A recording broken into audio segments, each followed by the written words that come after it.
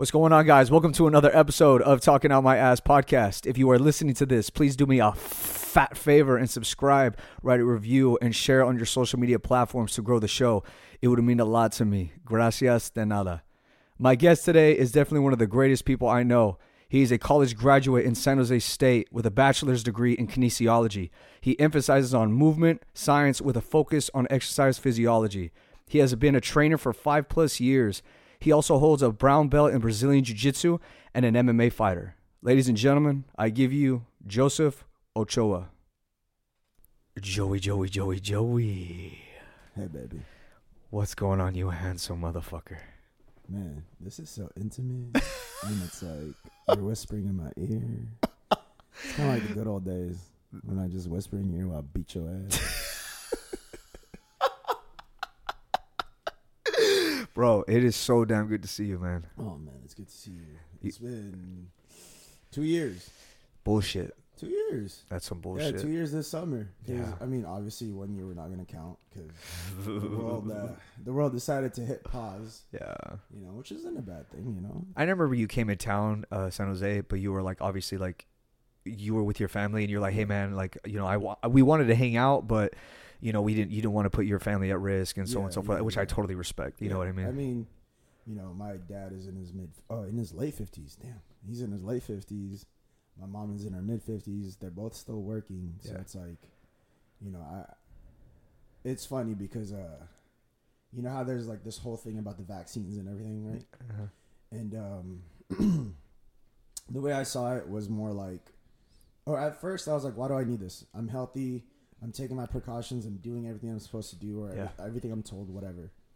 Then I thought about it. I was like, because fool, you're flying in a tube. And then there's like that compressed air, like that filtered air in there. And then you're going to be in a house with your parents for the next 3 days. Yeah. You're not doing this for yourself, bro. You're doing this for them. Like, don't think that, oh, this doesn't apply to me. Like, no, it's not just me I got to think about. Yeah.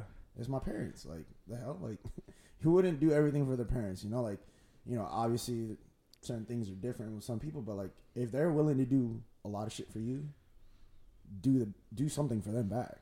Like, reciprocity. Yeah. Like, it's funny because one of my cousins, he came back from college and he had COVID. Oh. Without telling anybody, and we had Christmas. Asymptomatic or something? No, we found out after because there was Christmas. I think this was 2020 Christmas. Okay. Yeah, 2020 Christmas. He gave everybody COVID. Yeah. Oh. Everybody. My grandparents, my mom, my brothers. But dude, luckily, yeah, everybody was fine. Okay, good. Thank God. Like, it's funny because I didn't get it, and then when I found out that my family got it, my mom told me, because I usually go see my family every weekend. Yeah. And she was like, hey, don't come over this weekend because we all have COVID. Your brothers do, like I do. And I was like, oh, fuck. But I still went. Yeah. You know, she was wearing her mask. But I was like, hey, mom, like, you know, I'm like, I kind of want to just like see what's going on here. You know what I mean? Yeah. Like, I was around them. I was hugging them. I was still kissing them, yada, yada.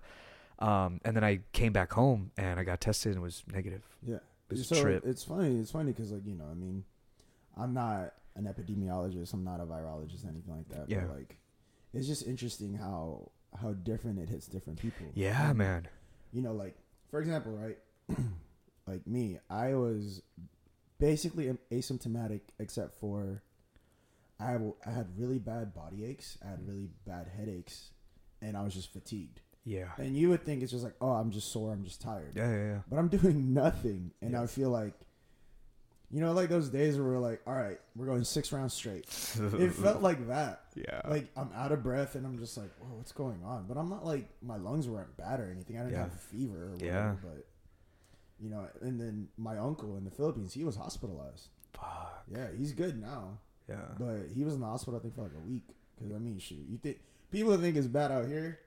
Man, I have, like, I guess a first-hand perspective of, like, how other places are dealing with it. Yeah. My mom just had on the news in the Philippines, and, like, 4,000 people have died in the last, like, I think, week. That's crazy. Weeks. Like, that's a lot. That's scary, bro. My uncle just got out of the ICU, he was on a ventilator and everything from COVID, but he was good. I was worried about that because like usually when they put, you know, when they get all the way that deep. But see, that's the good thing, right? Like, I mean, I guess going back to how we started, like maybe they have a vaccine for them whenever they get there. You know, they shoot them up. But I recently got the vaccine a couple weeks ago, 2 weeks ago. Yeah. And it hit me bad. Well, it's because you're healthy. So, but like it's because it hurt me probably because I was like I haven't been sick in years and I forgot the feeling. And so I was you were in your bed, just like, dude. I was in but there was nobody here. Usually when the last time I got sick when I was a kid, and I was like, yeah, bro, I don't remember the last time I was sick. You're wild, dude. I mean, yeah, me too. I guess it's been like maybe a couple of years. We get the sniffles, you know, like, but not like, oh my body ache, bro. I was so sore to the point where I was like, was this your second dose? I only got the one. Oh, the worst one. One shot? Yes. Oh, okay. Everybody at work was telling me that's the worst one. Yeah, apparently I got the bougie one per usual. You know, I got the Pfizer one, but I got to get the second one. And still, yeah. Fuck. But the thing is, I got one. So yeah, I got the second one, and then it's interesting because I mean, just from the people I've spoken to, I mean, like, you know, some of them are credible sources. Yeah. But I mean, it's not a conspiracy theory. The way you said it was funny. Well, I mean, because you know, like if you're gonna ask somebody questions or you're gonna get information from somebody, they better know their shit. Yeah, I agree. You know, we're not. You know what I mean? Like, if somebody was to ask me about, I don't know, fucking jiu-jitsu. Yeah. I'm probably a fairly credible source. Yes, yeah. I'd go to you for like, you know, information. If you were gonna ask me like, hey, what is the political stance on the Middle East? I'll be like, America. Yes. Fuck yeah. Feel me? No, but yeah, I mean, like, you know, like I said, from the people that I've spoken to about the vaccine and whatnot, I mean, every vaccine is like, it's like a dead piece of the virus, right? Mm. So your body still has to combat that. Yeah. And science.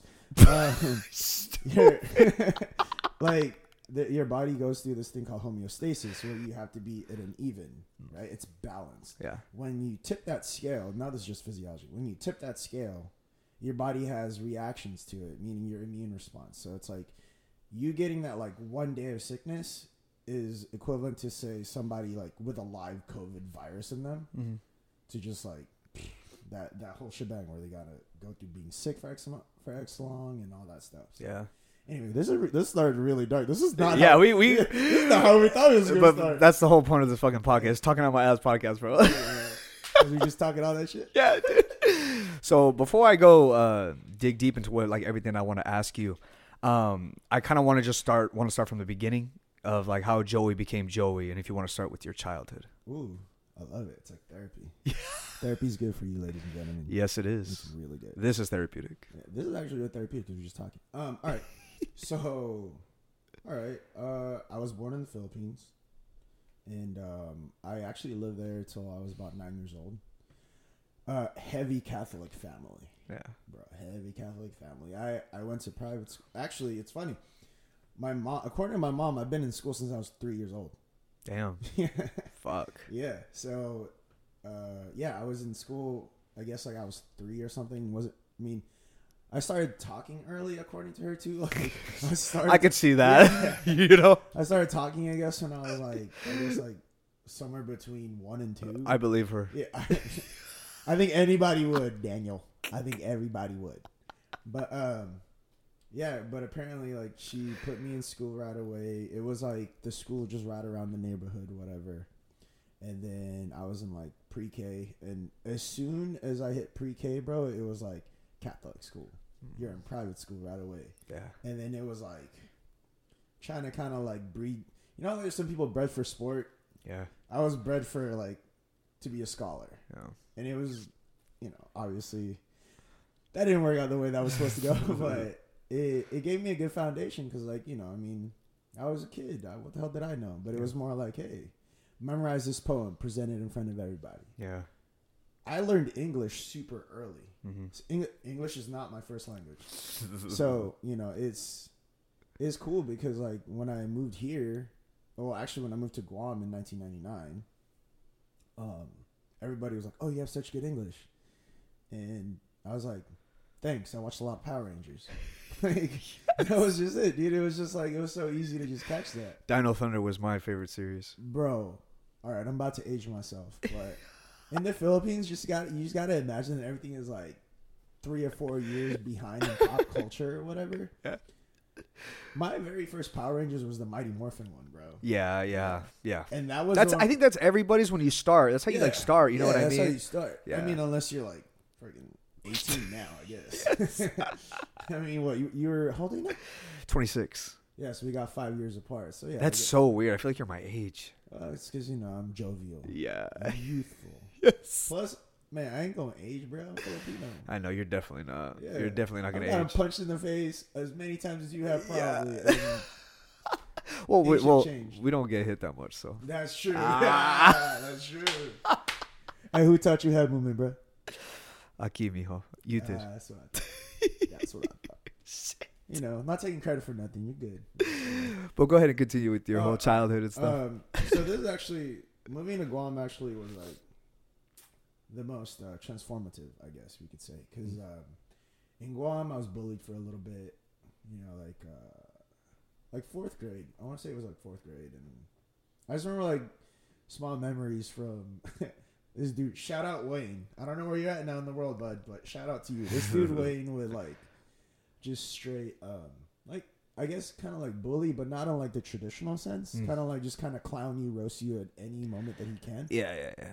And I remember that's kind of where I learned how to like be snappy or like be quick with like how to throw comebacks, you know? Yeah. But I was still like a little heated little kid because I was always angry. I don't know why. I was always just like had a temper. I feel like it's a young male thing. Probably, you know what I mean? I remember. Dude, every year I was on Guam. This is where it's funny. I think up until I want to say 6th grade, 7th grade, I got into like a fight every single year. Fuck. Yeah, I was the new kid. Yeah. 3rd grade, I got shoved off the slide. So as soon as I got shoved off the slide, what do you think I did? Yeah. And then 4th grade, shoot. Well, I don't remember that actually, but I just remember like I always had to kind of stand up for myself. And then 5th grade, actually, I got into a fight in the classroom. Fuck. Yeah, because somebody tried to stab me with a pencil in the eye. Who the fuck does that? At what age? This was 5th grade, bro. Jesus Christ! Who has the attention at 5th grade like that? Story. So it was funny because I mean, like I said, I'm pretty snappy at this point. I talk back pretty. Whatever. Why do you think I don't ever insult you?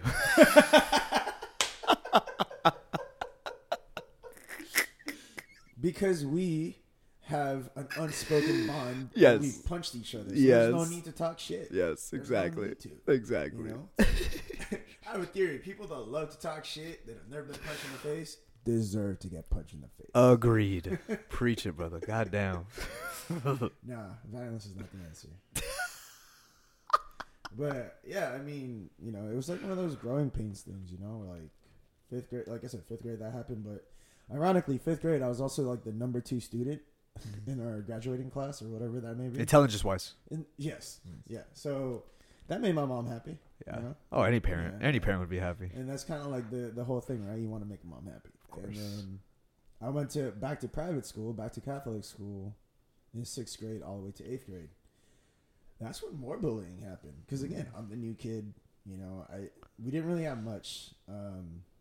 Like when we first got to Guam, it was just my dad working, and he was working for like $10 an hour or something. Fuck. Yeah, I mean, this was like 1999, 2000, especially in the Philippines too. Well, no, it was Guam, yeah. And then it was like they had to make ends meet, all that good stuff. Yeah. Like I remember I would make a joke like, yeah, you don't really know how far you've gone until you remember that you used to eat 3 square meals a day that was just Spam, rice, and eggs. Yeah.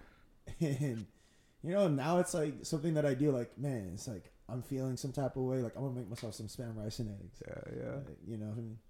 And so by 6th grade, my mom got a job at the hospital on Guam. And she's been a nurse like way before I was born. And I went back to Catholic school, and so it was like the tale of the have-nots. Like what do you have, what you don't have, but you don't know that as a kid. No. And you're just there, you're just having a good time, you're doing what you're supposed to do, all that. And I started playing sports again. Like I used to love playing basketball. Every Filipino kid loves playing basketball. Yeah. And I want to say I was nice, but I wasn't nice until way later on. I remember like, I think that was like the thing my mom gave me too, was like, she was like, yeah, I'm going to enroll you in this basketball camp at your school. And I was like, that's awesome. Like, I haven't done that in a minute. Yeah. And then, that's kind of where like being athletic or an athlete kind of started. That's where you noticed it. Yeah. That's when I started noticing, like, oh my God, I'm fast. Yeah. Oh my God, I'm like coordinated. Yeah. And I was like, oh shit, this is cool. So, yeah, I mean, I was in Catholic school again back 6th to 8th grade, and then, but it's like kids are mean as shit, bro. Like they'll say the most mean shit, and then this was when instant messenger started coming out, bro. Oh damn! I was what was 6th grade, 2000. Oh shit, that was 20 years ago. I was like 11, because one reason why I remember is because in 6th grade was when 9/11 happened. Yeah. And I remember watching that, like, there. And I was just like, what the hell just happened? And look at that.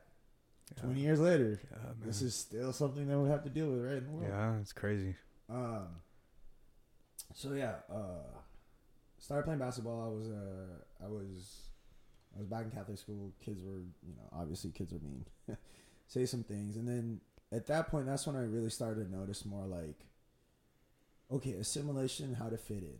Like, that's when I started learning all that shit. Like, how do I get myself to fit into these people?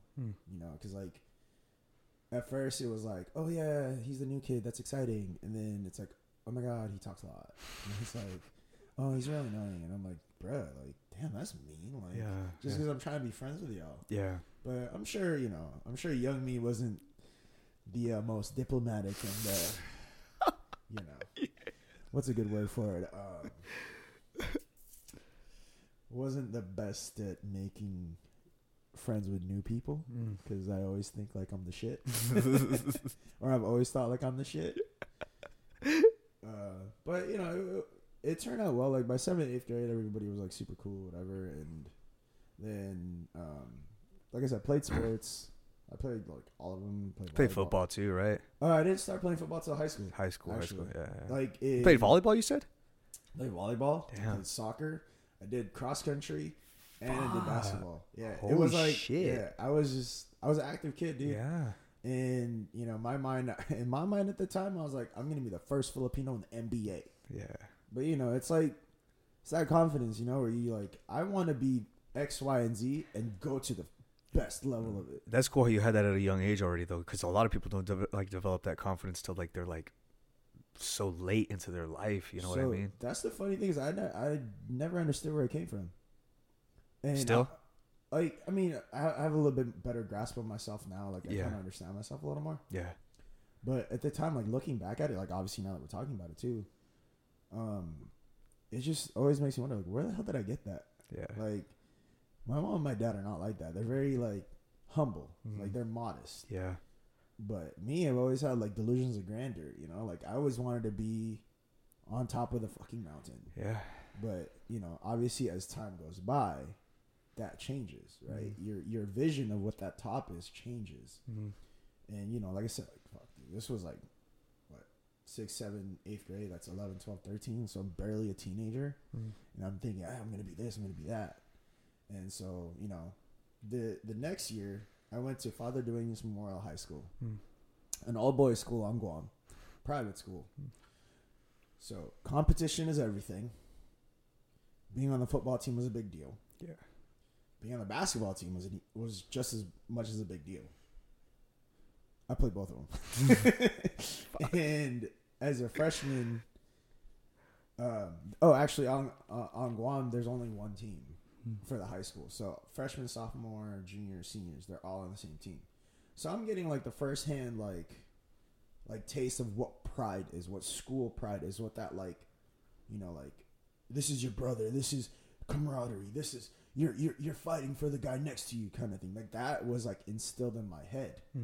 And of course I'm young, I'm impressionable, you know, so I was like, shit, okay, yeah, I like this. And then I noticed, so playing basketball taught me I was athletic. Yeah. Playing football taught me I love to hit motherfuckers. Yes. Combat. Because it was just like that first taste of like liberation. You know what I mean? Like we talk about, like when we talk about fighting, it's always like, well, when I talk about fighting, at least I'm pretty sure this is the same for you because like we're from the same tree. Very. It's like liberating. There's something about it that just frees you.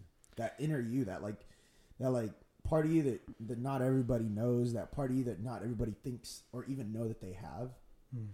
Like that was my first taste of like, oh, I like this. Yeah. And so it was like, I was like one of 4 freshmen that actually got playtime or some shit. And, you know, obviously I knew nothing about the rules. I knew nothing about the sport. I was just like, helmet. I look like a Power Ranger. I'm hitting somebody. Like, that's all I need to know. I just got to go hit someone. And then we got seniors who are like, this has been their life the last 4 years, trying to tell you like how to play and shit. I'm just like, I'm sorry, I don't know anything. I'm just here to hit people. I'm sorry. So that was probably the last year. That was my first year of high school, and the last time I felt that kind of like strong bond with people, because like the team. Yeah, because I mean, obviously until our team came along, but because till this day, those guys are still my friends. Yeah, like the guys on like my homies on Guam, man. When I went back in 2019, it was like, holy shit! Like they were like, "Hey Joe, what's good, man? How's life?" Like whatever coming home feels like, especially for a person like me who I moved when I was 9, I moved when I was 16, and then I moved again at 27 to SoCal. Like home doesn't really have a specific place, man. I've been wondering, you know. But going back to Guam, dude, like I've always called Guam home. Don't get me wrong, but that feeling of, man, these people genuinely do not give a fuck about what I do, how much money I make. What they give a shit about is, hey, Joe's back home. Hey, Joe's here. Hey, let's hang out. Hey, bro, come here. Hey, come have a plate. Hey, come have a beer. It's like, it was like genuine. It was real genuine shit. Yeah. And how often do you get that nowadays? You know? It's very rare. Yeah, like very that rare. Feeling of just like, this is some genuine shit. Like, this is good for my soul. Yeah. But obviously, again, we were kids then, and it wasn't that nice back then. Yeah. Especially in all boys school. I remember somebody fucking put ranch in my fucking locker. And then ranch? Actually, salad dressing? Yeah, actually, here. This is another funny one. No. This happened before the ranch thing. Somebody put rotten food in my backpack. That's nasty. I didn't find out till 2 days later. Guess what happened when I found out? What? I got into this big-ass fight where the bus depots are at. So on Guam, the schools are kind of scattered, right? There's a bus depot in the middle of, it's not even there anymore, but it's in the middle of like what I could say is like the central village on Guam. The towns and villages, they mean the same thing on Guam. And when I found out the dude who put rotten food in my bag, I was like, hey bro, why'd you do that? Before he could say a word, I threw an overhand right in his face, and I dropped him, and I kept going. This was in high school? I was a freshman in high school. I was like 14, 15 years old, bro. Damn. I was just like, why would you do that? And I just like snapped that. It just turned on, and I was like, then after that, my life was kind of like a little bit easier because nobody really wanted to fuck with me for a little bit until the ranch thing. But, you know, I mean, like I said, it was an all boys school.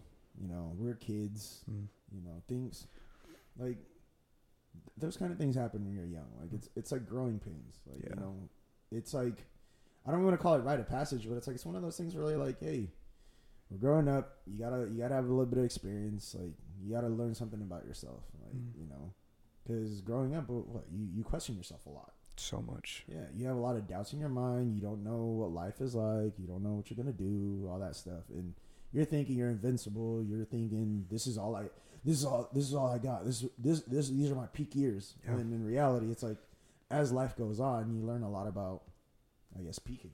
Yeah. And then I moved to California in 2006. And that was cool, too, because then I went back to public school. And, you know, that's when I played more football. Thought I was good enough to play college. But then I didn't realize, like, size is really such a big deal. Yeah, especially football. Yeah. And I played defense, so it was like I played linebacker basically in high school. Mm. But obviously I'm super undersized for that. But I thought I was good enough to play college, so I was like, that's cool. And then I actually transferred to 2 different schools. I went to Andrew High School, and then I went to Evergreen Valley High School. And my experiences were, you know, I mean, high school experience, bro. Like I keep in touch with like a couple people here and there, but other than that, it's like, you know, it is what it is. It's just high school. Yeah. Then after that came college. And college was I had a very good college experience, I would say. I went to community college first. I actually played football there. So technically I did play college football. Yeah. Technically. You're all down to yourself and you're like, oh, I'm going to play. Yeah. No, but I did. And it's funny because like even the coach for Dianza at the time was like, man, you like to hit people. And I was like, isn't that the point of the game? Like, what do you want me to do? Yeah. I ain't no quarterback. I ain't gonna throw my goddamn ball. Like, I'm gonna go hit somebody. Yeah. You tell me where to go and I'll go do it. And, you know, it was cool because like then I really started to be like, oh, I could be myself. Yeah. Because, you know, now you're around a bunch of different people from a different, like, bunch of different backgrounds. Because I remember in high school, dude, like, I was trying to, you know, like I said, like, assimilation and trying to, like, fit in. I was trying so hard to do that. Like, it's so weird because it's like it's almost contradictory, right? It's counterintuitive. You want to fit in, but you want to stand out. Yeah. As a kid. Yeah. And it's like, how do you do that? You just want to be involved in a community, you know what I mean? Like a group, a solid group, you know what I mean? But at the same time, you want to be like, hi. The one that people look at the most. Yeah. Yeah. But the thing is, like, you know, that didn't work out that way. But that's the thing. Like, as soon as I started college, man, that was when I really started to feel like I could be myself, you know, like I can be an intellectual and an athlete or whatever. And it felt good, man. It felt like, you know, like you took off a level of restraint from yourself and you just like, I'm going to be me. I'm going to be undeniably me and unapologetically me. And if you like me, you like me. If you don't, you don't. Oh, well. Yeah. And after that 1 year at JUCO, that's when I started at American Kickboxing Academy. Yeah, I'm very curious about that. Like, what made you want to go into fighting? Like, how did that? Because obviously, like when you started football and you realized, like, oh, I like to hit people. You know what I mean? I like that contact. And like you said, it was very liberating. So, what made you think, like, oh, did you think about boxing or did you think about just straight MMA? Honest answer? Yeah. Well, I guess 2-part honest answer. I like watching the UFC. I thought it was like something that was super cool. Like, oh, this is like gonna catch on. Yeah. And then I saw BJ Penn, and I was like, hey, that guy looks like me. Yeah. So I was like, shit, I wonder if I could do this too. Yeah. And then the very underlying answer to that question, why did I start fighting? To prove myself that I'm not a bitch. Yeah. Cause not that like I thought anything like that on myself, but it was like one of those things where like, you know, like I said, like people used to clown me, people used to roast me, people used to bully me, whatever. So like, you know, people, oh, you a bitch. Yeah. And so, you know, you get conditioned and reinforced like that. Yeah. You start to think, am I? Yeah. Like, is this how I react in like the heat of battle? Yeah. You know what I mean? Is this who I am? Like, are you telling like, cause you know, you put some great, like, you know, some worth, I guess, or value into how people perceive you growing up. Yeah. So if you get told that over and over again, you know what I mean? Just even if they're just clowning you or even if it's just like trying to hurt you or whatever, like you question that. And the thing is, like, in my mind, I'm like, well, now obviously as an adult, like you think about that and you're like, wait, why would I think of myself that way when I was literally trying to square up with dudes at like 14, 15 years old. Yeah. I was playing football with some big motherfuckers. Absolutely zero fear in my heart to go against these big motherfuckers. Yeah. And like, where would that come from? Like, why would I have that doubt? Yeah. But again, it's that external stimulation or like external stimuli where you're just like, yeah, you're this, you suck, you're this, you're that. So, yeah, the honest answer to that is that, you know what, I wanted to prove something to myself. Did you go with the intention of like, I want to be a fighter, or you just wanted to defend yourself? Because we kind of have that in common. I was like pretty much the same thing. I never got my ass whooped during school, like in my early days, but I get picked on. Yeah. And when I reached at 15 is when I started training, and I was like, I don't want to get fucked with anymore. Yeah. That was that was it too. It's like, I just want people to leave me the fuck alone. Dude, literally. Yeah. Like nobody, like even to this day right now, nobody fucks with me. Yeah, it's kind of a funny thing, right? It's cool, like, though. Yeah, it's cool. It is, because, like, people are like, oh, you're a fighter. Like, oh, my God. And I'm like, I'm not going to do anything. Chill. I'm going to, out of nowhere, try to fight you. Like, yes, I have the skill set. Yes. But are you going to give me, like, 5 Gs? Yeah. Gs? I'll fight you for Why not? Shit. But, nah, it was, honestly, it was just, like, the next big thrill. Yeah. That's also it, too, because, like, when I started out, I met Tenadora and Bothwell. I don't know if you remember Bothwell. I do. I just saw him recently. Yeah, it was good to see him. I remember Tenadora and Bothwell. And Tenadora was probably I don't give him enough credit. I really don't. I love the guy. He kind of, like, just took me in. Like, he was just very welcoming. Now, I guess I'm getting ahead of myself again.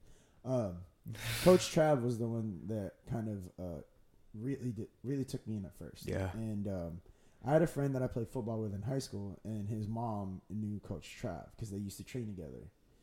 And how I ended up at AKA was my friend Andre, his mom took me to AKA. Yeah. And then apparently there was this conversation with her and Trav, and they said, make him a good fighter. And I was like, I had never heard of that. Yeah. Until, like, Coach Trav told me when I told him, hey, I think I'm walking away. Like, I had those contemplating thoughts of walking away. And he was like, man, you come a long way from, when you first come in, and, like, Sis and I had that conversation and just make you a good fighter. And I was like, where the hell was this the entire time? Like, I wish you could have told me this. Yeah. That would have been solid motivation. But, no, I mean, it was just one of those things that, I kind of want to try it out, see what it was. I remember the first night I took the MMA class, Ron asked me if I was a wrestler. And I wonder if he asked me that for the sake of asking me if I was a wrestler, or because the way I looked at the time. Because I was like 195. 195? I was coming out of football. Oh, yeah, and yeah. I was just I was doing the kickboxing classes. And I remember I would do 2 to 3 kickboxing classes a night. It shows. 5 days. It No, shows. 4 days. 4 days. And then on the 5th day, we sparred. I remember sparring in that little ring. And I remember the first time I sparred with Coach Trav.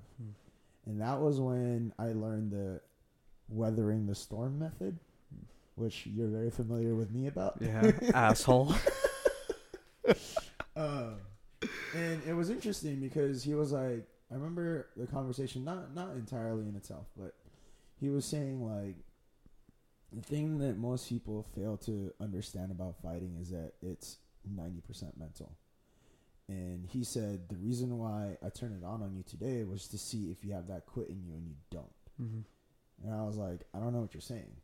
He was like, I hit you hard once and you kept coming for me. And he was like, that shows me that you like to fight. That shows me that you can fight. And I was like, huh.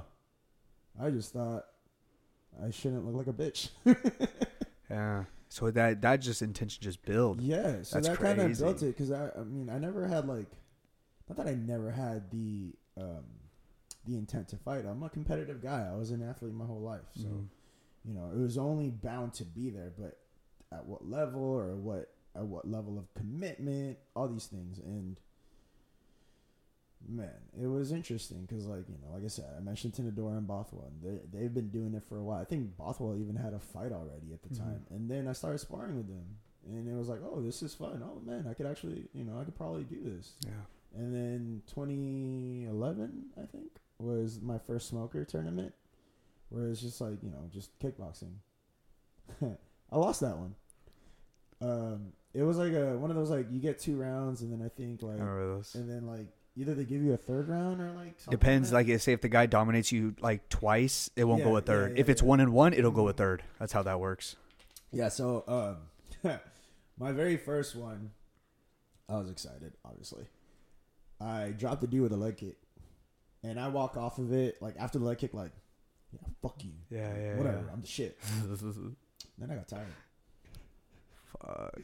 Then I got really tired. Yeah. To the point where my hands were just right here, and I'm just like getting my head knocked out. That's how it would be. Yeah, and the thing is, it wasn't hurting me. I wasn't like, oh my god, I'm getting knocked out. And it's like, I can't do anything. Like I felt like just like stuck in mud, and I'm just getting hit, and I'm just trying to move. Yeah.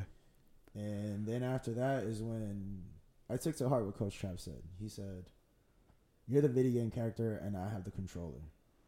Listen to what I have to say, and I will get you where you want to be." Yeah.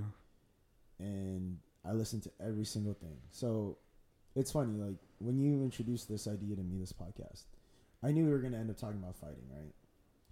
But I will never take credit for what other people have taught me. I'm always going to credit them. Like, of course. Like, sure, you and I both know, and you know, this isn't a fucking flex or being arrogant, but I know I'm smart. Yeah, I know. Right? But I'm not smart because I'm naturally smart. I'm smart because I pay attention to people who know more than I do. I try to observe people who are better than me. And if somebody gives me a tidbit of like advice or like whatever, you soak that in. I soak it in, I make it my own, and then I try to redistribute it. Because I mean, pay it forward, right? Like, you don't know what people are going through, man. Like the beauty of like how it is nowadays, people actually give a shit about our mental health and everything. And I noticed that the number one thing that alleviates certain things about mental health is knowing that you're not alone. That you're in it with someone else. Regardless if it's one person or a million people. Because when somebody tells you, hey man, I understand, how good does that feel? Yeah. You know, like nothing feels better than feeling like somebody understands you, what you're going through, who you are. Because it's almost unspoken. It's almost like it's genuine. Yeah. You know, and it's like you just gotta be honest with yourself too. You know? But yeah, so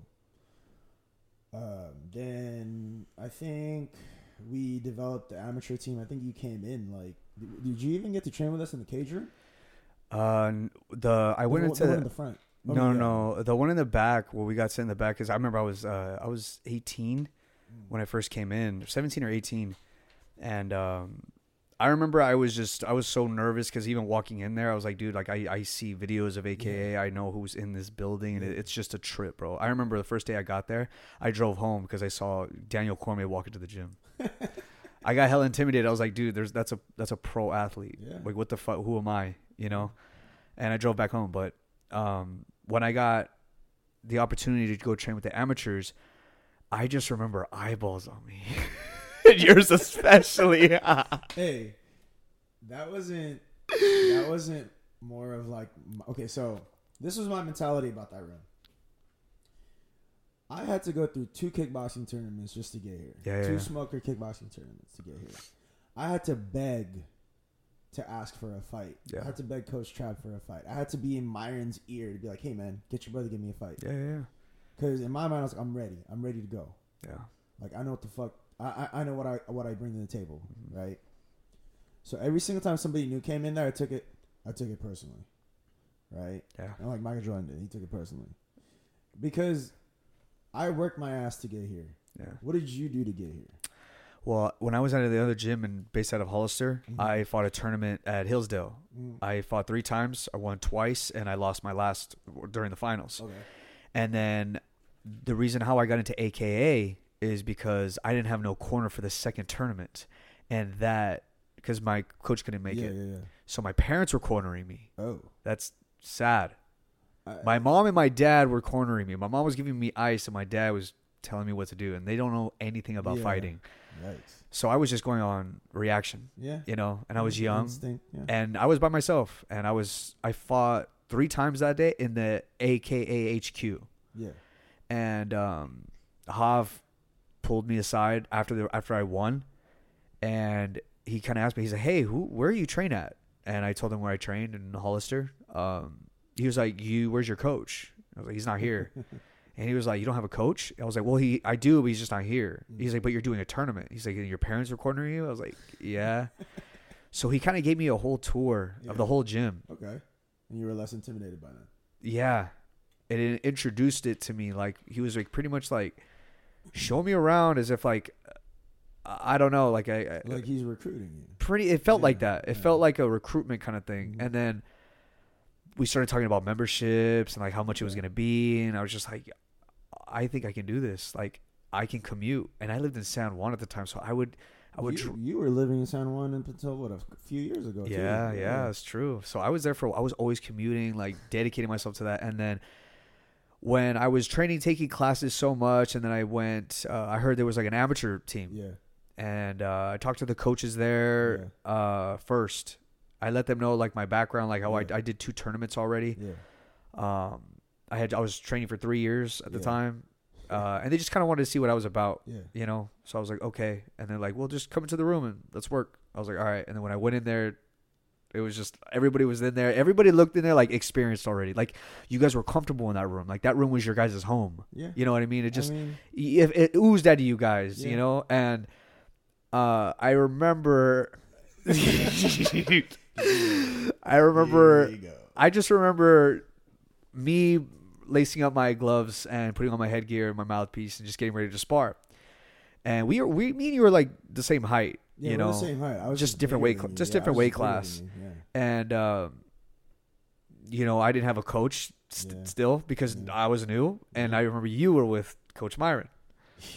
And I was like, oh, he's giving him pointers, obviously, telling him what to do. And I mean, you could say what Myron said. It wasn't pointers. So the funny thing about that room is, I guess this is like one of those old school ideas that there has to be like an enforcer. Yeah. Like somebody to welcome people to see what they're really about. It makes sense, yeah. But I mean, like, yeah, because I mean, like you said, we were in that room. You came in what, like 2013? I was 18, so yeah, I think it was 2013. Yeah. So that means a handful of us already had like at least one fight. Yeah. Amateur fight. Right? Yeah. And that means I had my first amateur fight 2 years after I started training, right? And I think Tenedora had already fought as well, and it was Tenedora. I remember the most consistent people that were there was Tenedora, Jory, Victor, me, and Corey, I think, at the time. Oh, and Tom. Alex was in there too. Remember the little Alex, the boxer? Oh, yeah. He was good too. Yeah. So, I just remember that we'd always have guys that try to, like, a UFC event will happen. And they'll see, like, a guy from AKA or whatever. And then some guy's going to show up, be like, oh, I want to fight. Yeah. And then, cool. Yeah. Show me. Yeah. And so what's funny is when you came in, you know, like, it wasn't like, oh, who is this guy? It was more like, okay, here's a dude that wants to fight. It was probably no like from my intention, like when I was experienced in that room, every time a new guy came in, I was like that thing, like, what did this guy do to get here? You know what I mean? I had that look also, and I'm sure I got those looks when I came in. It's reasonably. I mean, I understand, but I was like, I had the intention to fight because like I said, I entered fighting to just not to be fucked with. And then when I started training and started doing tournaments, I was like, hey, I'm not pretty good at this. I'm not that bad. You know what I mean? I didn't think I was going to do like, I didn't think I was going to get my hand raised like this and like against another human being. Yeah. So it's weird. And it's that uncertainty, you know? Yeah. And then you go into an amateur room of guys who already had fights. It's like, oh, this is a new level. Yeah. And then when I sparred, I felt that, you know? So what he was trying to say, it wasn't pointers Myron was telling me. Myron had this weird saying to me. He would say, hey, Joey, green light. I don't know why I did this all the time. Fucked up. Are you sure? I'd be like, are you sure? And he'd be like, yeah, I'm sure. I'm like, all right. You say so. The time I was, like 165, I think. I was, like, in pretty good shape. Hardly get tired. And I put a beating on you. Badly. Like a bad beating. Like I wanted you to suffer. Yeah. And it was like, it was one of those things where like, I'm going to put you in a corner and I'm not going to stop hitting you. I'm sorry. That's just what's going to happen. Yeah. And the thing to me is like, it shows me a lot more about you when you come back after I did that to you. Yeah. And guess what? He did it for 4 more days. For your audience, I beat his ass 4 days in a row. And that's how you gain my respect. And then after that, you just kind of like, even on my phone till this day, your name is Little Dan, AKA. Yeah. Because you became my little brother at that point. Yeah. Because in my mind, I was like, okay, this kid took like multiple beatings from me. And he keeps coming back and keeps wanting to learn. Yeah, and it's funny because I feel like I have a lot of big brothers like you, Jeremy, Victor. You know what I mean? You guys were always just by my side, man. But like, it's just when me and you would communicate on like the whole pointers, but we would also not just talk about fighting, but also outside stuff. You know, love too. You know what I mean? I saw you as like this kid who was just like. It's funny. I have a friend like that now. His name is John Robles, and he was Clay Guida's one of Clay Guida's main training partners. Yeah. Like, I get not necessarily back in the days, but while they were fighting still. Yeah. And he said this to me recently. I was like, "Hey, man, I'm really glad that we got close really fast." And I was like, "You know why? Because you kind of remind me of the knucklehead that I once was." Yeah. And then now that we're talking about this, I'm thinking about like, damn, that was you. Like you, You remind me of the knucklehead that I once was while I was still a knucklehead. Yeah. And, I knew that you wanted this. You had a strong passion for it. The funny thing about you is I never had to put you up. Yeah. I had to always pull your feet down. Yeah. That was kind of like fighting to me was such a, like I said, it's like 90-10, right? It's like 90% cerebral. But at the same time, it's like perception of it. The perception of fighting is that, oh, you have to be tough, you have to be this, you have to be that, aggressive. Like, sure, you do. You want to win though? Because if you want to win, you got to be smart. Yeah. This shit, it's not a game in the sense that like, oh, it's like basketball where it's a game. Like, no, it's a game of attrition. Yeah. Where it's like you have to understand what you're dealing with in front of you, and especially MMA, because MMA is multifaceted. Yeah. You can be the greatest striker in the world and still lose. Yeah. You can be the greatest grappler in the world and still get knocked out. Yeah. Right? Fighting is so unpredictable. Yeah. Especially in MMA. Dude. Like in boxing, you can kind of predict it a little bit. Yeah, right? yeah. Kickboxing, you can kind of predict it. Muay Thai, you can kind of predict it a little. Jiu-Jitsu, you can predict it a little bit. But MMA is a variety of disciplines. It's like, dude, like Rodolfo Vieira, he was like multiple time world champion. That dude from Alpha Male fucking submitted his ass because he got tired. Right?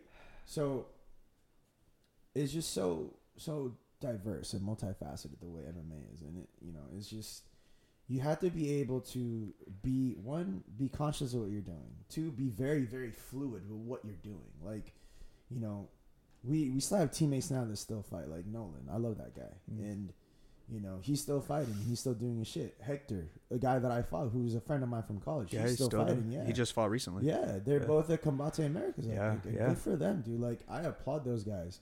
Eric Luna, he's still a professional Muay Thai fighter. And this dude commutes like 100 miles a day, I think. And he's still running. Like, I DM him, like, yo, man, you're an inspiration to me. Because I don't know if I still want to fight. It's still in my head to want to. But at the same time, like, man, life is moving, man. And I just don't know. I don't know. But do I want to? Yeah. But do I have, like, the level of commitment to put back into that bucket? That I really don't know. I honestly do not know. I was talking to Brianna Van Buren's brother, Tone, and we had that conversation because he asked me, like, because I was letting him know, like, oh, I'm not fighting. Yeah, he kind of asked me, and I made a video about it recently too. You know what I mean? That's why I was like, cool. Yeah. What are you fighting? but I was letting him know. I think I'm gonna battle with it for the rest until I'm pretty much young at that state. Like until I'm in maybe my early 30s, or unless I'm just like at peace with it. Yeah, but I mean, it's true though, because like me, I just feel like I'm athletically there, I'm mentally there. You know what I mean? I feel more dangerous than ever right now. So, but like you said, can I put all this stuff aside, that everything I'm working on right now, just to commit to another training camp and a fight? I'm like, do I really want to put myself through that again? And I'm just really not big on the whole brain damage thing either. You know what I mean? So, but like I said on the video, I miss it. I love it. And I always will, but at this moment, man, I feel better that I'm happy without it. You know what I mean? But like I said, when I listen to old walkout songs that I used to walk out to, I literally envision myself walking out to the cage, like slapping people's hands. You know what I mean? So intense too. Yeah. I remember in my last fight, you were the main and I was the co-main. Yeah. And you were like intense the whole time. That I didn't find myself in an amateur. I didn't. Yeah, I mean, my last amateur fight is the first time where I was smiling. That one. That one. Oh, that was the first time you were smiling. I was trying to get your ass to relax the whole way. But since I met you, I know. But that was the time. That was the first night where I felt free, in the cage, in chaos. That's where I felt free. And then after that, I went pro. And when pro hit, it just felt more free. Yeah. I felt loose. I felt like a loosey goosey, man. I was just like, dude, like, let's go. You know what I mean? It just, and like training with my brother recently, getting prepared for the fight. It just got elevated when I'm not even training consistently in MMA. It's just because things that I see other fighters do, and then I put it in here. Yeah. You know what I mean? I'm like adding the tools just by watching. Yeah. You know, and I'm doing things that I never even used back then, which is crazy. Well, I got two things to say, but one, with what you just said, I actually spoke to Ron recently. Probably like whatever the last tournament was that was in Southern California, that not like pre-COVID. We were talking about it, and I told him, like, yeah, you know what, I still got the itch, and, you know, like, I guess kind of mixing the two things I want to talk about. Like, the one regret I have is that, I mean, it was kind of out of my control, too, but the one regret I have is not going pro. That's the one big regret that I have, because, like, I thought I could have done it. You were literally right there. Literally right there. And it's not like, was I trying to be, like, world champ? Honestly, as soon as you walk into that red room at AKA, you understand your fucking place. Yeah, your lane. Yeah, you understand who the fuck you are, what you bring to the table. Because you are now staring down NCAA wrestlers. You are now staring down world champions in like Sambo or wrestling of some level. Yeah. Or world champions in a song show or boxing or whatever it may be. Yeah. And you're over here running on athleticism and confidence. It's not enough. It's not enough, right? Yeah. But then the thing is, it's the time you invest in yourself, the time you invest in learning the techniques. Like, my saving grace was I had decent jiu-jitsu. And I will say decent because I now know what good is. Yeah. I am well aware of what good is. Yeah. And, you know, like I said, that's one of my regrets for it. Because, like, I mean, I thought I could have done it. But, you know. And is that itch there just because you still... It's still lingering in you. You know what I mean? Like, it's like, oh, I could just, and that's another question I have. Like, that itch that you have, do you want to hit that one more and then call it? Or do you want to hit one and see how you felt with that one? And that's a great question. In my mind, I want to do maybe 1 to 3. Okay. Because I'm 31, man. You're fucking young, dude. But I don't have delusions. You know how this is, though. You know, this game is unforgiving. Yeah, but especially athletically prime fighters that are in their 30s. Yeah. When you're in your 30s, you're in your fucking prime. Yeah. That's when you literally, like, know your body, know yourself. Like, dude, that's... like, right now, I'm 26, and I've never felt better than ever, but I can't imagine when I'm 30. That's one aspect of it, though. Because you're talking about your athletic physical prime. You also have to deal with, not you, but the thing that I come to find out too now that I'm living life is that you have to set up your life. Yeah. You know, like, you have to create assets. This shit's not handed to you. Like, everybody talks, oh, no handout. But, like, no. I want to build something for myself. Yeah. And to build something for myself takes time, takes effort, takes network. That's the one thing that people don't understand. Like, build your network. If you build a network, you now have a group of people that you can either, 1, be influenced by, 2, you influence them in some way. Because everybody, even the most expensive, even the wealthiest person in the world can learn something from you, right? And to me, where I'm at now in life, it's like, I've met people, like, I had a client before. Dude is in commercial real estate, global commercial real estate. So his net worth is in the 100 millions. He and I had extensive conversations about fighting and the things that were happening socially or in society at the time. This dude who made his fortune in 15 years, because I asked him that, like, hey, Jay, when did you start getting wealthy? He's like, it was like somewhere around 40, and he was 55 at the time to start working with him. Yeah. He was asking me about a bunch of shit that he didn't know about. Yeah. And you know what? Those kind of people are so successful because they're often asking questions. They remain students. Yeah. They're often asking questions. So, to the same point that you were saying, like, I'm 31, yeah, I'm still young, I can still do it, sure. But then what am I taking away from the other parts of my life? Yeah. Like, my life is now focused on the next phase. Now, don't get me wrong. Like I said, I have the itch. I want to fight. I want to do these things. Yes. But I'm kind of just letting it present itself for me.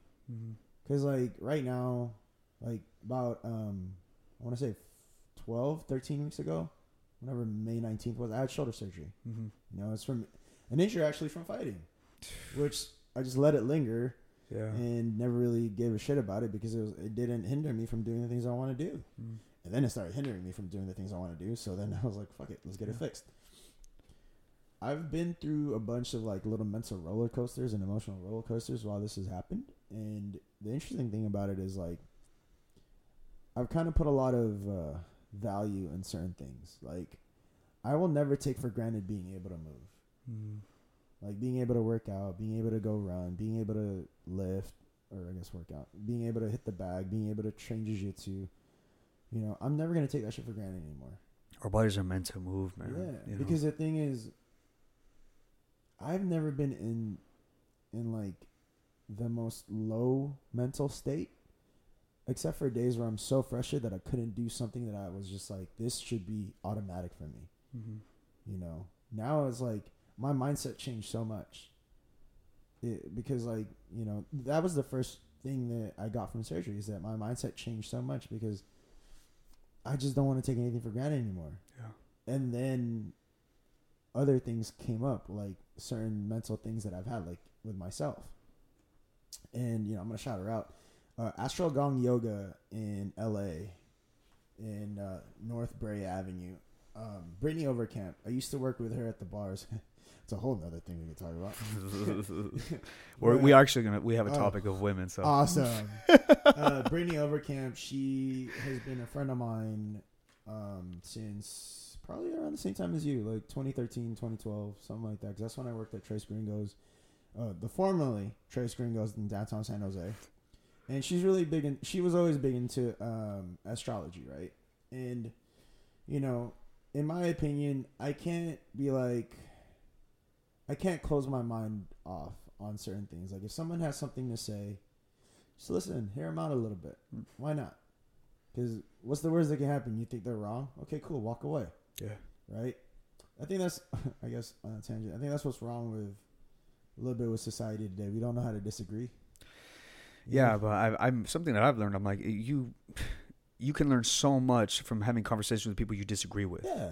You know what I mean? You just kind of like, don't go in your echo chamber. Just like ask questions. Yeah. And be open to what someone else has to say because you never know. Like, hey, like this person thinks X and you're against X, but next thing you know, it's actually Y and Y makes sense. Yeah. So with her, she was, this is a plug for her too. I mean, she does these like astrology readings, right? But she kind of bases it off of your own personality, who you are as a person and all that things. And we kind of went over a little bit, like, how you asked me about my childhood and it's therapeutic to talk about it. A little bit about, like, trauma growing up. And I always talked about some things that I've always kind of wrestled with. And one of them has been, like, body dysmorphia, self-image. Okay. And, well, we getting real deep. All right, so that was one of the things, or like body dysmorphia was one of the things that Brittany and I talked about. And, it's like this image of yourself. I mean, I don't know the pure definition of it, but it's like this image of yourself and what you think your body should look like. Right? Yeah. I was always a skinny kid up until we lived on Guam. And like I said, we didn't have that much money, so like getting pizza on a Friday night was like a big deal. Oh yeah. And I remember 4th grade, so that we could save money, my dad would buy me like those, those dollar menu burgers at McDonald's. Yeah. He would buy me that, or he would buy that the night before, give me that as my my lunch for the next day. Yeah. And this was a whole 4th grade, and I wasn't playing sports or nothing, so I was gaining weight, right? Oh. I was living on a tropical island, bro, and by the time I was in high school, we were all boys school, whatever. We would play basketball every lunchtime, and we would play. And I had PE as my homeroom, so I would play basketball twice a day. Yeah. So that means we fucking taking our shirts off, whatever. And I'm like, these motherfuckers all got abs, bro. Yeah. I'm like, what the hell? So I remember, and I've shared this story a couple times with a couple people. When I was in 4th grade, I would do like 500 sit-ups. Fuck. Just so I can have abs. This was 4th grade, bro. Like, it stemmed so deep. Yeah. And so it just kind of exponentially got like more. It got exponentially more the older I grew up. When I grew up, the older I got. Because like now I'm playing real, like now I'm in the United States, people look different, whatever, whoop whoop whoop. And then when I got to AKA, dude, everybody was in shape, bro. Everybody had a 6-pack. Yeah. Like, everybody was fucking jacked and ripped and whatnot. Not jacked, but, like, everybody was ripped. Everybody was lean. Like, you yourself. Everybody in that room looked like a fighter. And I was the guy who had a little bit of fucking love to share and all that shit. And I remember every training camp I would have, you'd be like, how'd you drop so much weight so fast? And I was like, well, I have weight to drop. Yeah. Compared to y'all. Y'all didn't have weight to drop. Yeah. And the thing is, I was just like, I just started doing more things. And even more so now that I am a personal trainer, right? I have my degree in exercise physiology, movement science. Mm-hmm. My career is to try and get people to be living healthy and, be involved in their own fitness no matter what capacity it is. I'm around people who are like, people that you could fucking see at bodybuilding shows and shit. Yeah. So that weighs heavy on my mind as far as like one of my insecurities. And therefore it tells me in my head like, oh, you're not good enough. Oh, you need to do this. Oh, you need to do that. Oh, you need whatever. And don't get me wrong. Like, there was a time in my life where I, after fighting that I didn't do healthy things. I wasn't eating healthy. I was drinking a lot more. Like, while we were fighting, I hardly drank. Mm-hmm. I wasn't fucking doing that. Yeah, me neither. So, it's like one of those things that I have to, like, I'm still working on it, I just kind of get it out of my head and just be really comfortable with myself. But as soon as I accepted that,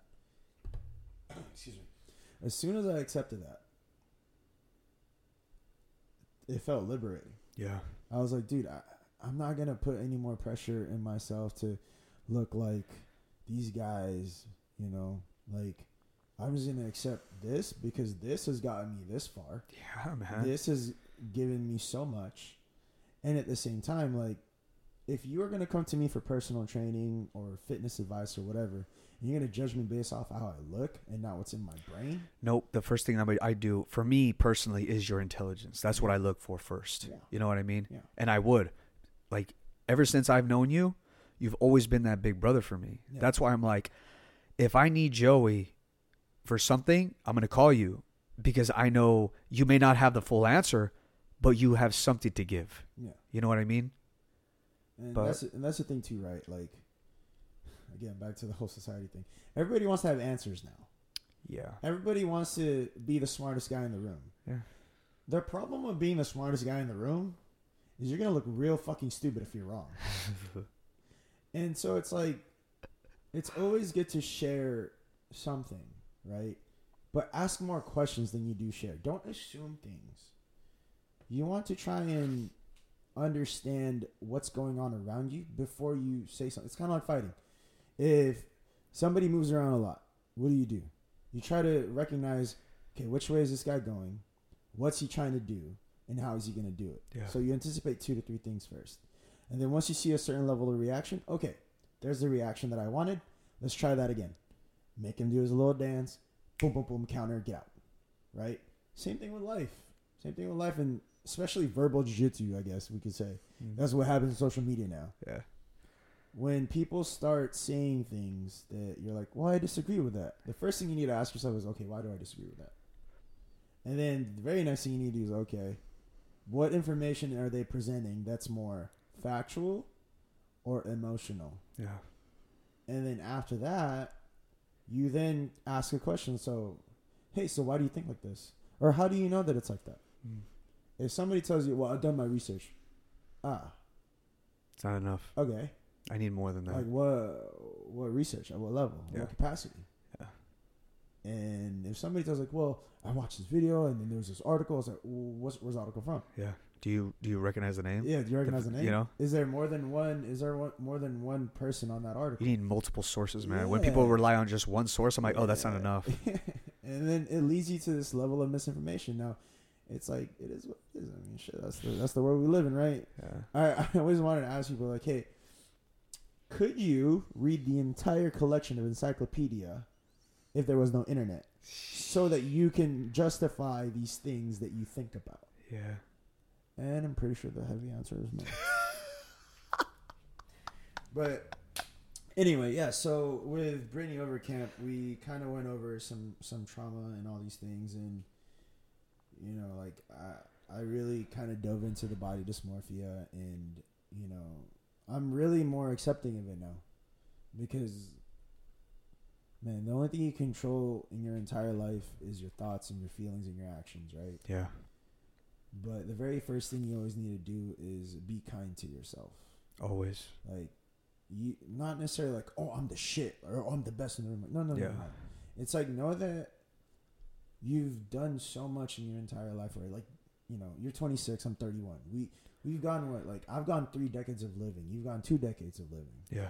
We've accomplished a lot of things for ourselves, right? Do not discredit the things that you've done because you haven't gone to the things that you want to do yet. Yeah, man. Because that is painful. That's heavy. Yeah. And you will beat yourself up till the day you die if you do not change that about yourself. Yeah. Everyone. Because, you know, like I said, it's like right now, or especially those first 3 months in COVID, like everybody was just arguing with each other, yelling at each other, whatever. But I think people miss that we tend to project a lot of our shit on everything. Yeah. Like a lot of people that are like question athletes. Oh, Simone Biles. Oh my fucking God. Simone Biles. How people were like, oh, she quit. Yeah, she's not a GOAT. That tarnishes her legacy. And I'm like, so you're saying that the most decorated gymnast, Olympic athlete of all time, who's gymnastics has to change their standards because of her, is now a failure because she took the time to think about herself first? Yes. Do you know what's going on in her head? Do you understand the capacity at which this is going on? Because if you have something to say to her, I hope to God that you have a resume. It doesn't even have to be like hers. A resume for your life that, in my opinion, is relative to that. Because you know, people go through things, man. The people who are the ones criticizing are the ones who've never been an athlete, let alone a pro athlete, let alone an Olympic athlete. You know how elite that is? Yeah. You know how you have no life, my man. Yeah. Literally. Yeah, that you all think, you do. Dude, these people who are like the reporters and the analysts, all this stuff, all these, you're supposed to make headlines with the stuff that you say when you're a journalist and so on and so forth. But I'm like, you guys really need to stay in your lane. Mm-hmm. Like me, I don't know nothing about cars. Okay, I'm not going to pretend I know I know how to fix an engine. Yeah. Absolutely not. I stay in my own lane. You know what I mean?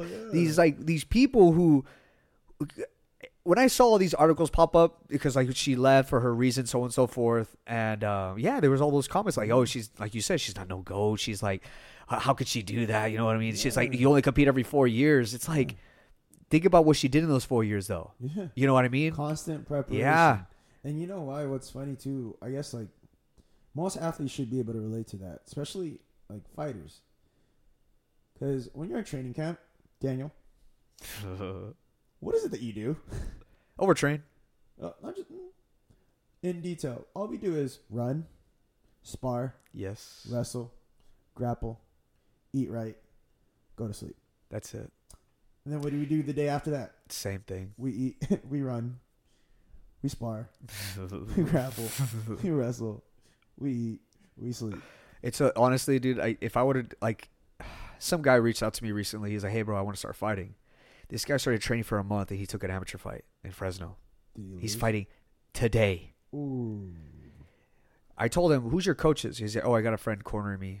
Ooh. You know where he's training at? Where? His garage? A local gym in San Jose. But I told him, I was like, "Hey, man, this is no game." Yeah. I was like, "You've been training for a month." I was like, "Were you just curious about fighting?" And he's like, "I just want to just kind of say I did it." I was like, "That's how people get hurt, bro." Yeah. Yeah. I was like, "You know why? Because you might be fighting somebody who's so talented and has been doing it for years, or is committed to it." And you know what he told me? I was like, "Do you know anything about your opponent?" He's like, "Oh, he's just a wrestler." I'm like, "Oh my god!" Does he have a Russian last name and a Muslim? Wait, no, he's not. He's not Russian. He's not Russian. I don't thank God he's not Russian. Does he have what is it like a Muslim last name and a Russian Makachev. Is that his opponent? Because if that's his opponent, run, cut it, run. But it's crazy to me how, I mean, I respect he's willing to jump in there. Yeah, but. Do it right.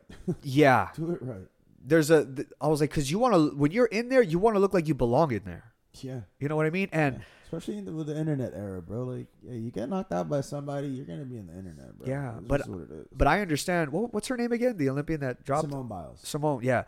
I understand her not being able to show up. Like you said, it happens in fighting. As fighters should deal with it. All athletes understand that. When you're an athlete, you really understand.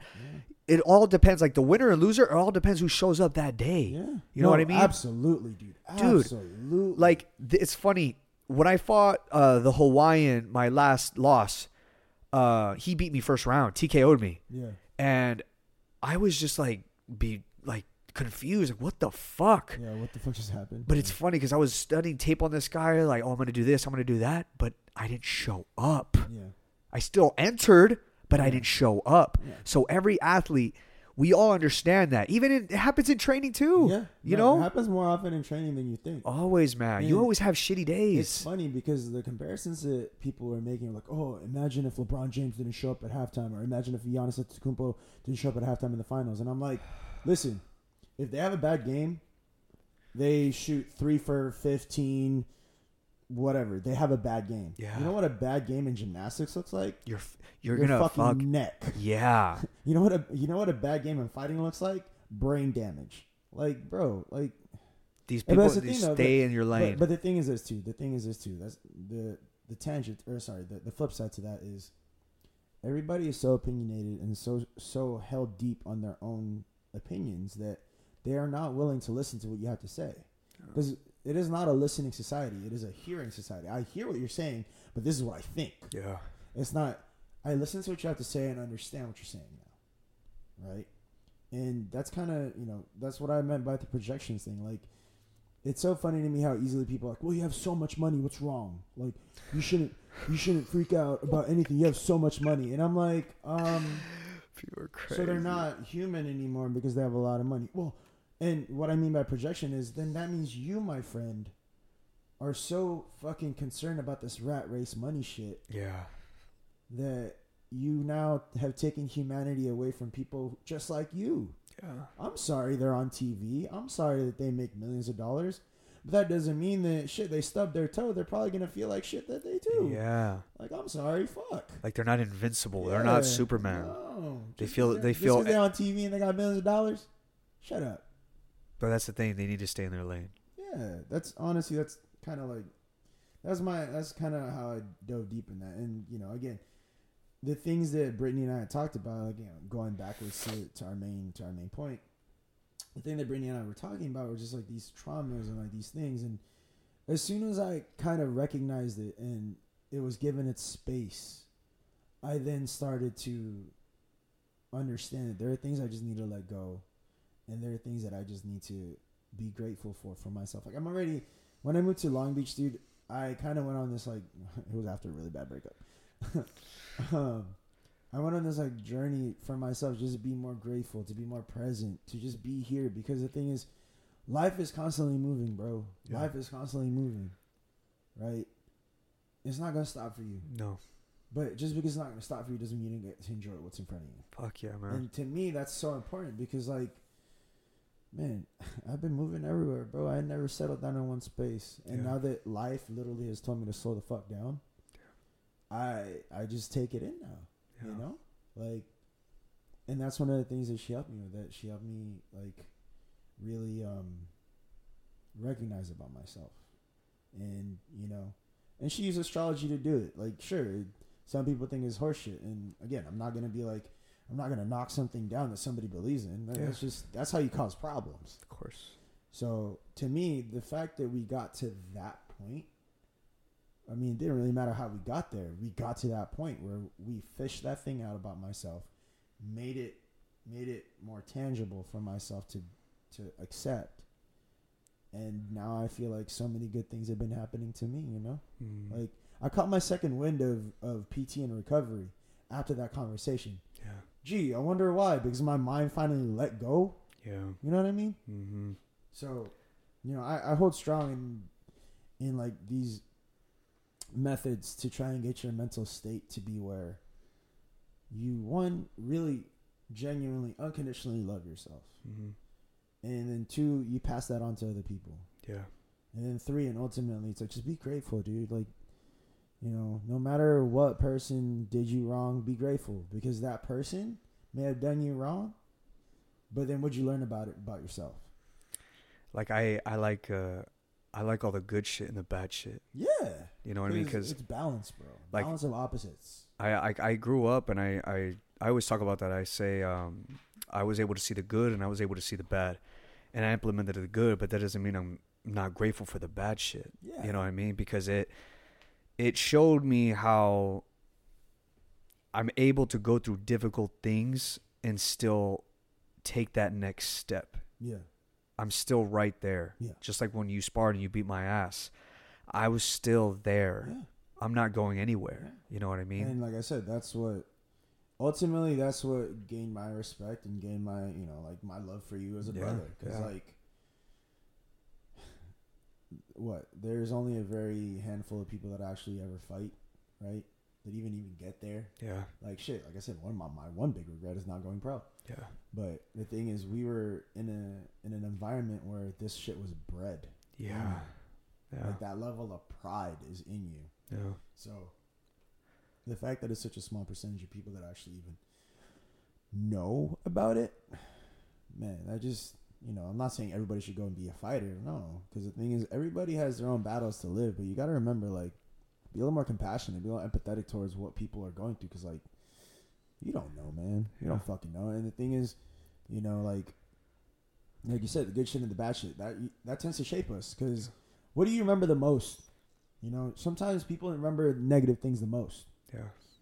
And then they then go to that negative path. But, like, why don't you just remember those negative things?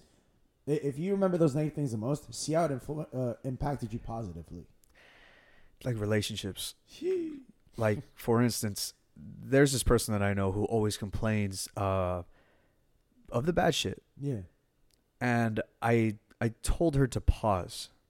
I said, you know, every time I see you, there's something always wrong. Yeah. Something's wrong going on all the time with you guys. Yeah. Why don't you ever talk about the good shit? Like, literally. Yeah. It never comes out of this person's mouth. I'm like, is it because you want to gossip? Because you could gossip about good shit. You know what I mean? Like me and you, it's like, what do we never talk shit. Yeah. We fuck around, but we're like truth talking. Yeah. You know what I mean? We're not shit talking. Well, that's the thing, right? And this is one of the hardest things people will do. You have to be unequivocally, unapologetically, undeniably honest with yourself. Yeah. No matter what it is. Because as soon as you do that, as soon as you can look at yourself in the mirror and be like, I'm just going to be honest with myself, you're going to go over a bunch of these humps or a bunch of these barriers, right? Yeah. Because, I mean, if you can't be honest with yourself, you're going to live in this, like, misery. Because you got to realize yeah, there's a lot of bad shit in life, but life balances itself out. For the amount of bad shit, there's a lot of good shit. Yeah. And the thing is, if you're constantly focusing on the big bad shit, you're missing a lot of the. It may be small good shit, like You're like LA traffic. I don't have to deal with it because I live in Long Beach, and I work in Long Beach. So I don't have to deal with it. But like, say I catch like, I'm going to downtown LA or whatever. I catch traffic. Say I get upset about that. Yeah. Okay. But then now my mind will go, well, how could I have prevented that?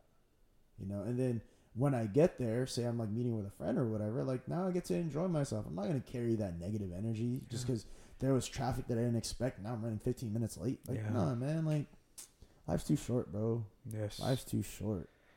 I have a much simpler question for you. All right. Simple.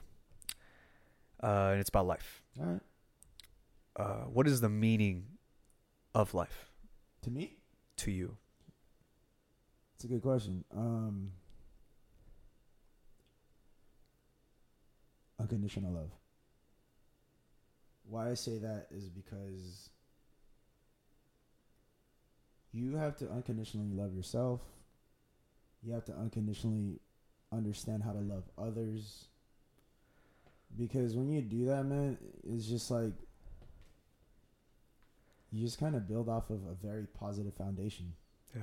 Because you become more empathetic. You want to try and listen to people. You want to try and see people for who they are, not for what they think they may be or whatever. Like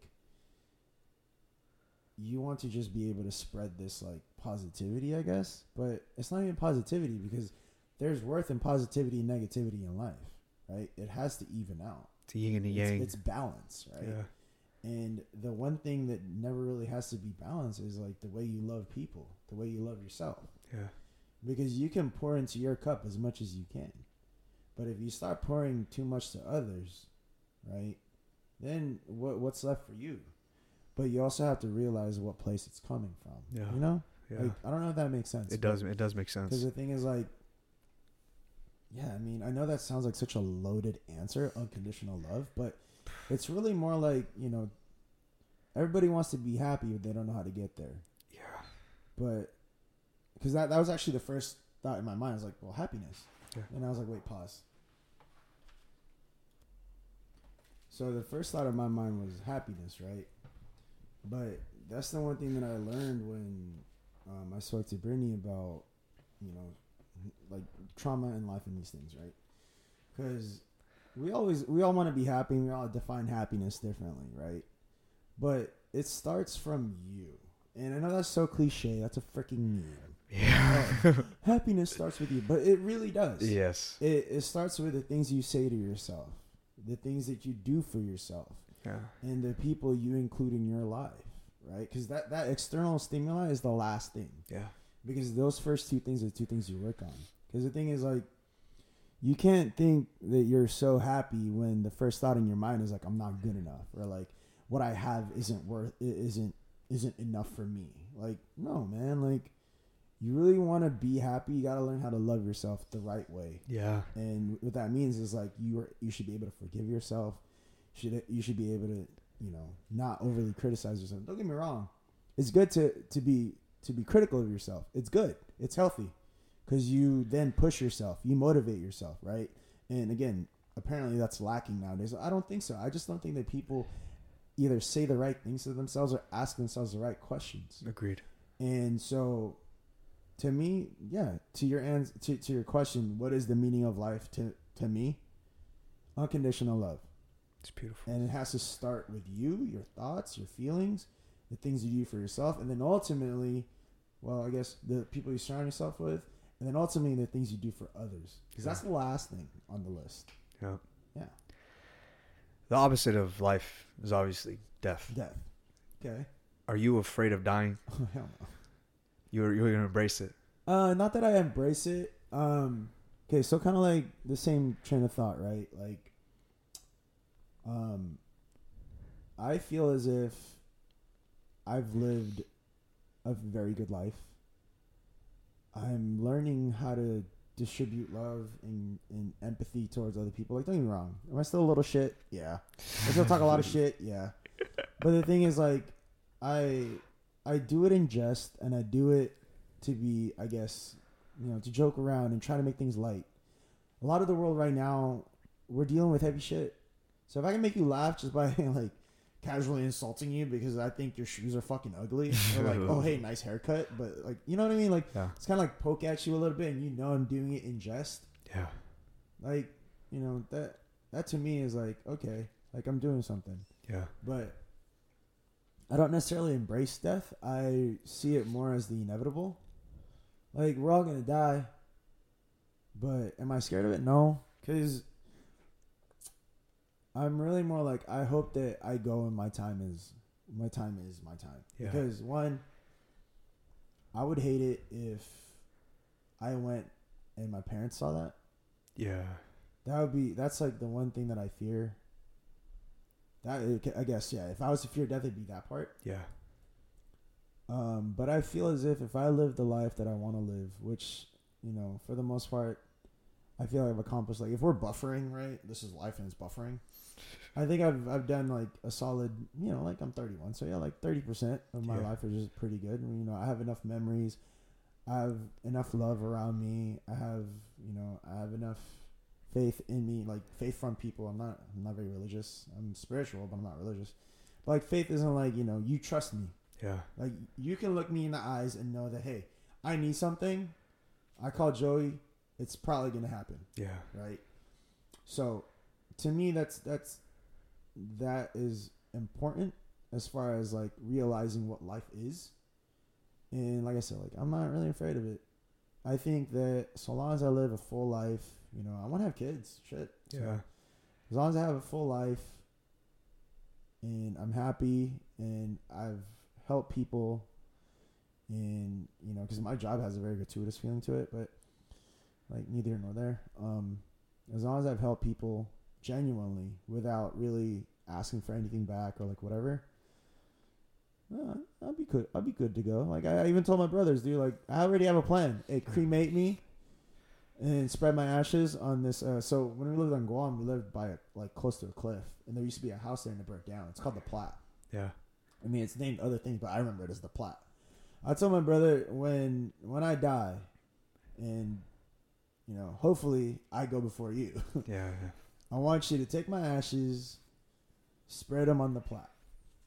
And that's where I want to be for the rest of whatever universal existence I may have in this world. Can I have some of the ashes? Yeah, fuck it. Why not?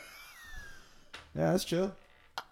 I'll just... you know what? You know what'd be cool? Put some of my ashes in plants. Weed. It's like the best weed ever. That's like the plot to how high, bro. That's how it is. No, but like, I mean it though. Like, I think that'd be pretty cool, actually. I never thought of that. Like, yeah. Kind of like, if people really want me to be a part of their life still after I go. Like, I would love that. Like, say if you wanted to be cremated, and like, I would still want a little bit of Joey around. You know what I mean? Just like, even if it is. As a plant. Yeah. That'd be cool. Like, I'm not against it. That'd be cool. I've learned that it's just like any day is a good day to die. What makes you say that? What makes you want to take your train of thought towards passing? I'm very curious about life and death. But the way I live my life specifically, it's just like we talk about is love as much as I can. Like, I mean, you saw it right now. I see my family. I give them that deep hug. Yeah. My brother lives here. My brothers are about to live here. And one of them, like, we see each other every day now. But like when I come home from work, he gets up from his chair and he acknowledges me, not hi.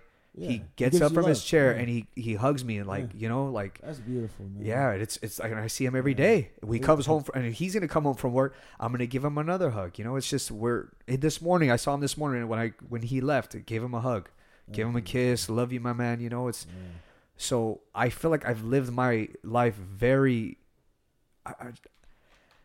I just feel like I've lived a beautiful life in my 26 years that if I died right now, it'd be a good day to die because my life was beautiful. Yeah. Yeah. So you know what I mean? Train of thought, really. Yeah. You feel as if you filled your cup. Yeah. Right. But here's the one thing to think about too, though, with that saying. that same train of thought, I guess. Life always comes in phases. Yeah. Right? So you may feel like, hey, I've filled this cup. Now you have another cup to fill, and it's a little taller than the last one. Yeah. That's usually how the shit goes. Like, you know, I don't want to sound arrogant by saying that, but like, there's something that I've noticed. Like, since 2017, since moving to SoCal, man, I've had to dig deep in myself and really like learn about myself because I was sheltered. I'll admit it. I was fairly sheltered. I would say that. I mean, like I said, like my family and I struggled, whatnot, at one point, but I never had to worry about a fucking meal in my life. Right. I never had to worry about a bed that I need to sleep in. Yeah. A house over my head. Yeah. That's how amazing my parents are. Yeah. But the fact that I was sheltered in that was the only world I knew, and then I stepped out into the world and got introduced to more people who had less but did more. That really sunk in my head. Yeah. Because now it's about, okay, like I said, listen and understand. Like, I want to listen and understand what people have to say about their lives, about themselves, especially, you know, like, I don't know everything. Yeah. I'm glad I don't know everything. We never will. And that's the beauty of it, too. I'm so happy because that means I get to learn more things. Like, whenever I have a client, we have this thing called an in-body scan at work, and they're always fucking scared to do it. Because they're like, yeah, oh, it shows everything. Yeah, All you're like, like, I don't want to see, like, my body fat percentage and blah, blah, blah, blah, blah. And I'm just like, listen, I want you to put this perspective in your mind. Whatever numbers we get here determines the size of the canvas you have. And they're like, canvas? I was like, because you're going to make yourself a work of art. And whatever that work of art is whatever you want it to be. Yeah. So if your numbers are, you don't like your numbers, perfect. You have an even bigger canvas and have to do what you want with it. Yeah. And that's the same shit with life, dude. Yeah. Like, it's so funny how, like, again, going back to fighting. Fighting gave me the basis, the lens of life. And then it just kind of trickled to everything else in life. Yeah. And I'm just like, I'm grateful for it. Yeah. Fuck. Because, like, the best days in sparring were always the hardest ones. Am I right? God, yeah. Yeah. Always. But how shitty did that feel in the moment? It sucked, but when you walk away, it's like, I remember when you beat my ass those days, I go up to Myron and I let him know, I'm like, hey, am I just a body bag? Like, because I was pissed, bro. Honestly, I thought I was being used as a God, I'm sorry. No. Just do it as I was told. Because I was like, I'm not here to waste my time, because I thought nobody was paying attention to me back then. And I was like, look, I'm here, man. I'm getting my ass whooped. Yeah. I'm putting my time in. Am I just a sparring partner? Because I'm trying to be a fucking fighter. Yeah. And he was like, no, bro. Keep coming in, man. We'll get you. And then he put me under his wing. Yeah. Because when I came up to him and told him that. Yeah. You know. And, you know, that's the beauty of it, right? Like I said, like, those days are always so frustrating. You question yourself. Yeah. But then look, we look back at it now. We're laughing about it, and look at you, bro. You got more pictures than I do fighting. Jesus Christ. You actually have a belt. I never got one of those. I know. I always, even when I was amateur, say if anybody told, like, the coaches told us, like, oh, you're ready to go pro, and I was like, no, I want a belt first. Yeah, I think that was like a thing, right? They all wanted us to have a belt.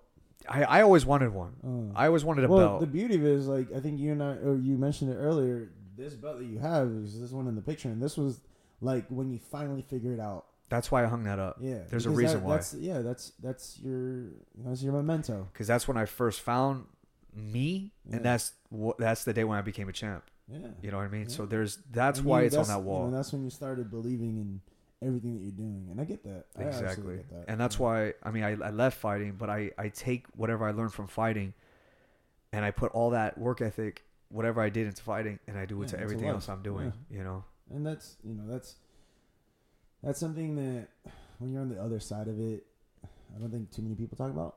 You know, because you know, obviously it gets glorified in my opinion, but like fighting gets glorified. I get that. Yeah.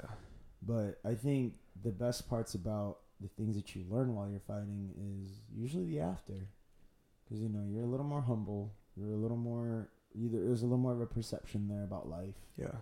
And like at work, they did this bio, and this is gonna sound familiar to you. And they asked me, "Oh, what's a quote that you would describe yourself, or what's a quote that you want to share to others, or like a quote that describes something about you?" And I was like, "Get comfortable with being uncomfortable." Yeah. Exactly. How often did you hear that while we were in that fucking room? A lot. Yeah. A lot. Because it was like that was the whole thing in that room. That was like the whole. Because we were always uncomfortable. Yeah. But and then it ended up being free. Yeah. It took a lot of time though. What didn't we as like an amateur team go like 26-2 or some shit? Yeah, we were fucking killing it, dude. Yeah. I remember to that one point, like Hav came into the room too. It was like he acknowledged all of us. You know what I mean? It was cool. I was like, damn, dude, like we just gotta keep doing what we're doing. You know. And things just obviously just the times change. Things change. Life happens. Like, it is what it is, man. It is what it is. I want to bring up entrepreneurship. All right. How does it feel for you to be able to give these people a different momentum on how they see life, how you're able to upgrade themselves? So I think I touched on that like a little bit earlier, that it's gratuitous. Like, my job is very gratuitous. Yeah. Because when somebody tells you, "Man, I never thought I could do that," like, something in you just is like, man, like, I usually, in my mind, it's usually like, I'm so happy for you, like, that's great. But what comes out is, okay. Like, yes. Well, because like, I know you could, I knew that you could. You're not surprised. You're not surprised. Yeah. I'm not surprised. Yes. And it comes off a little insensitive sometimes, but I'm like, if I believed in you to begin with, what the hell stopped you from believing in yourself to begin with too? Yeah. And so I guess to that same sense too, like I said, I've had clients who, guys worth millions and millions of dollars. One of them was, he was a PGA pro. I don't know if I can drop his name, but he was a PGA pro, and he like played Tiger Woods, I think like 300 times or something, or whatever. Some damn, that's some sick. Crazy number like that. Because I mean, they're constantly doing tournaments and whatnot, right? Yeah. And he said that my best 2 rounds was against Tiger. The only 2. I mean, he like won 1 round with him or something like that. And I was like, that's so cool. So I guess entrepreneurship. I mean, I guess in the sense of business. I mean, I always feel like it starts with an idea. It's always an idea, and the next thing you know, something happens where it makes sense, and then it just snowballs. Yeah. And the next thing you know, like, if there's something that I learned, I mean, I guess I'm not necessarily entrepreneur quite yet. Like, sure, No, you are. Well, I'm a personal trainer, right?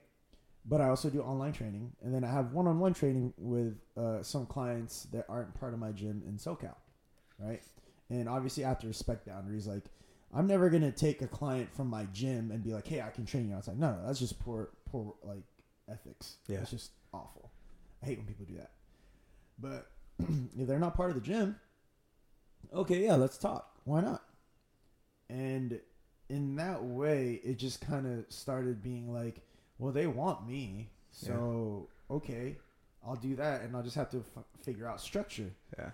And then this last thing is like, I actually train people online here in the Bay, and I think I have like, it's very small right now. I think I have 4 clients right now, but man, I like the positive feedback from them, like, oh, like the idea of, oh, I never thought I could be like this. Oh, I never thought this, and I'm like, what the fuck do I have to say to you people for you to understand that you can fucking do this shit? Yeah. But at the same time, it's like, why am I like that? Why am I trying to come at them this way? But it's because, like, I have such a firm belief in people. I think people are greater than what they think they are, especially physically, because all you really have to do is put yourself and go do it. Yeah. And obviously, like, you have to have a guiding eye that actually knows what the fuck they're doing. Yeah. But, it's you just have to be able to really communicate these things to people, because, man, anybody's capable of anything, bro. Well, okay. People are capable of great things. Yeah. They just have to, one, be validated. Well, believe in themselves first, because it always comes from you. Believe in yourself first, and have the resources, and then have people who validate that for you. Okay, so to me, that's like the key to like entrepreneurship, is like, just be able to kind of get over these fears, because I feared online training. I was afraid of it, because I was like, well, I'm not there to like watch exactly what you're doing. Yeah. You know, you'd rather be there personal. Yeah, like, I'd you know, rather like be right there with my eyes, and I'm like, hey, okay, this is bugging you. We need to adjust this. Hey, this is bugging you. We need to adjust that. Hey, this is bugging you. We need to adjust that. But then I realized, like, what am I scared of? Like, just explain it as best as you can, or if it doesn't work, cool, move on to the next thing, or go backwards. Yeah. That's the thing. People are so afraid to, like, in general, people are afraid to reset, restart. You know the best part about resetting and restarting? Everything is new. What's wrong with that? Mm-hmm. You know? Again, it's an empty canvas. Yeah. People are so afraid of that. Why? You gotta welcome that. You gotta welcome that shit. Yeah. I want to bring up women, for instance. What is the one thing that you look for in a woman? Fat ass. I'm just kidding. Just kidding. Not kidding. Yeah. About 10 years ago, yeah, fat ass. But that's a good question.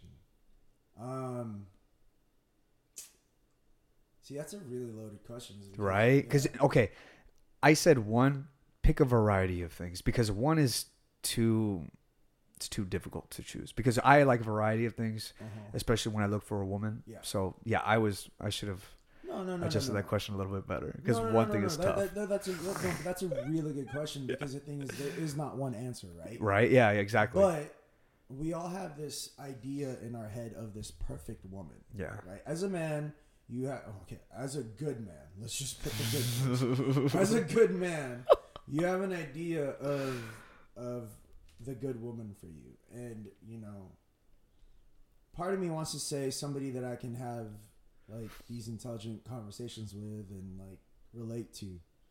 But I've had that and I wasn't happy. Yeah. Right? So to answer that question, it's somebody who, yes, that's the whole theme of this. It's somebody who has figured out how to love herself.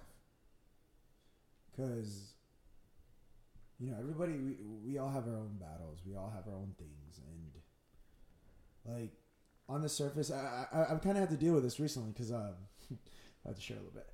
I had to deal with this a little bit because, I mean, I'm 31 and I come from a Filipino background. For the most part, Filipinos, they get married early, like in their mid-20s or whatever. And I'm 31, so my parents and my family in the Philippines are they're like, bruh, what's taking forever? Yeah. You know, and my mom is the matriarch of our family. Like, she is, like, the decision maker. Yeah. And I'm our oldest son. And I'm the 6th grandchild of 19. Where 1 through 5 is married with kids, or is married and has kids. Yeah. And I think 2 of my younger cousins are also married, and one of them has a kid. So what the fuck am I doing? You know what I mean? Yeah. But, you know, my dad and I had this conversation on the first time the thing shut down, or I guess like the shutdown. Yeah. The 3 months or whatever, when I was up here. He asked me, like, do you even want to get married? I was like, of course I want to get married. Like, I want to be married. I want to have kids. I want to do, you know, the whole 9. So the fact that I'm taking my sweet time with it, don't you think I'm doing myself due diligence by, like, taking my time, really getting to know these women and, like, really knowing what I want in front of me? Because in Filipino culture, like, at least Filipino culture in the Philippines, which my mom and my dad grew up in, divorces don't really happen. Yeah. It's a taboo. Mm-hmm. So his fear for me is I marry somebody here, we get divorced, poor kids, right? But in my opinion, why I'm doing why I'm taking my sweet time with it, I'm doing my due diligence so that doesn't happen, you know? So that, like, hey, like, my kids do have a mom and a dad, you know, and they were always there or whatnot, you know? And so I guess to answer your question, what is what is it? What do I look for in a woman? Mm-hmm. That capability of being honest with yourself and unconditional love for yourself, for others. And I know that sounds so philosophical and preachy and almost like downright not real, but like at the very basis, that's what I look for. At the very basis, because you have to recognize that shit. Right? If you've worked on yourself, you have to be able to recognize that shit. Yeah. But I mean, you know, obviously there are the real world things too. Like, of course I want her to be fucking gorgeous. I don't want to have ugly babies. But like, you know, and the thing too that I come to realize a lot is, well, two things, and I guess we're gonna get a little graphic. But one of them, before I get to that part, is I want somebody to share a similar taste in music with me. Mm-hmm. For the longest time, I've had a hard time really expressing my emotions, communicating my feelings. Like, I talk a lot, but I don't really know how to communicate. Really? Yeah. I don't disagree with you a lot. I disagree with you there because you communicate very well. I communicate well now. I communicate well now, but the thing is, like, oh, okay, well, I guess in the situation with a woman, I don't communicate well because I always feel like I want you to be just yourself. As a woman, I want you to be yourself. Be the woman that you think and know and feel and believe that you are. Yeah. Right? So if you bring that to the table, great. I'm going to bring myself to the table and we'll see how it fits. Yeah. Right? So to me, music has always kind of been that middleman where it gives me a chance to express how I feel without saying it. So I mean, I met one woman in my life, and she's happily with someone right now. Now, what am I saying right now? It's not. I swear, it's bad karma. But she's happily with somebody now, and you know, I met her in 2014. You know, 24-year-old me. You remember that guy? Yeah, I do. Yeah. Definitely was not in this mindset of just, you know, trying to be the best person I can be for myself, the world, whatever. And she was great, man. She was, I would say, like, first real love, I would say. Yeah. And I didn't even know it. And funny enough, the way it ended was we were on the roof of my mom's old house on the east side. And she asked me, so where do you think this is going? You know what I said? What? My ego spoke and said, this is not going anywhere more than it is right now. Oh, fuck. And then, what, 7 years later, I still talk about her? Yeah. Because I remember she and I had this, like, unspoken bond. Yeah. And we still kind of do whenever we talk, or, like, the chances that we do talk, because then it's always light. Yeah. You know, with a woman, especially when you try and work on yourself and all that, with a woman, when she can make you feel light, you know that whole quip about, like, be his peace. Yeah. Like, that shit. Like, it's almost a joke, but it's also like, man, that's so true, though, because, like, the right woman will bring out parts of you that you didn't know. Yeah. And I can say that only because, like, yeah, I've only really had, like, 2 real relationships, I will say, and I will admit to. But, you know, I've been around women before, you know. I've been around the block. But there's only few who actually leave a mark. Oh, yeah, dude. Oh, absolutely. And this, I'm not going to drop her name. But she definitely was like one of those people that just kind of touched into my soul. Yeah. And dude, because I remember when I met her, this was right before I fought was it before I fought Hector? Well, it was before my 3rd fight, which, you know how you said that your title fight, your last amateur fight, when you won that belt, was like when you knew that, oh, this is fluid, this is me, whatever. That year, 2014, for me, was the year that I figured that out. Yeah. And that was when I met her, too. And, you know, we just communicated without communicating, and it just felt so good. And she made me feel so light. And when I told her, like, yeah, no, I want to be in the UFC, I want to fight, I want to be this, I want to be that, she's like, oh my God, I fucking support that. Like, I think those were her exact words. Yeah. And for a girl in her, like, early 20s to tell you, like, oh my God, I support that. Yeah. And not think of anything else, like, yo, that's kind of dope. Like, you don't really get that. Yeah. Like, you don't feel that kind of honesty, I guess. But, you know, neither here nor there. Yeah. I guess, and the third thing is, picture over here on your wall. I don't know if you're it sees it, yeah. Okay, I don't know if your audience sees that, but like this this experience, this fucking passion, this level of intimacy. I've had that too. Yeah. You know, where it's like when a woman touches your skin and you just feel like you're on fucking fire. The outside and the inside is like going nuts. Oh my God, you're so fucking awake. Yeah. Like life is happening right fucking now. And then when you guys have sex and like, I always talk about like the after sex, like that after where you're like, what was that? Like what just happened? Like this fucking hurricane whirlwind of like just passionate, intimate shit just fucking happened, bro. Like, what is this? Yeah. And once you get a taste of that, what the fuck? Yeah. Like if a woman, like not even if a woman, but if you can't have that with another woman, you're just like, what am I doing? Exactly. Like, what is this anymore? Like, I used to work at the bars, bro. So obviously, casual sex was a hobby of mine too. But I mean, you know, it was just when I had those a couple like that the chick or the woman that I was talking about. I had that with her, but I had that with another woman as well. So I guess I'm blessed, man. I'm blessed that I've experienced that with 2 different women in my life. Right? Yeah. You can have good sex and you can even have bomb sex, but there's like that. Yeah. Where it's like everything is in color and you just don't know what's going on. Time stops. Like that shit is real. Yeah. That shit is fucking real. Yeah.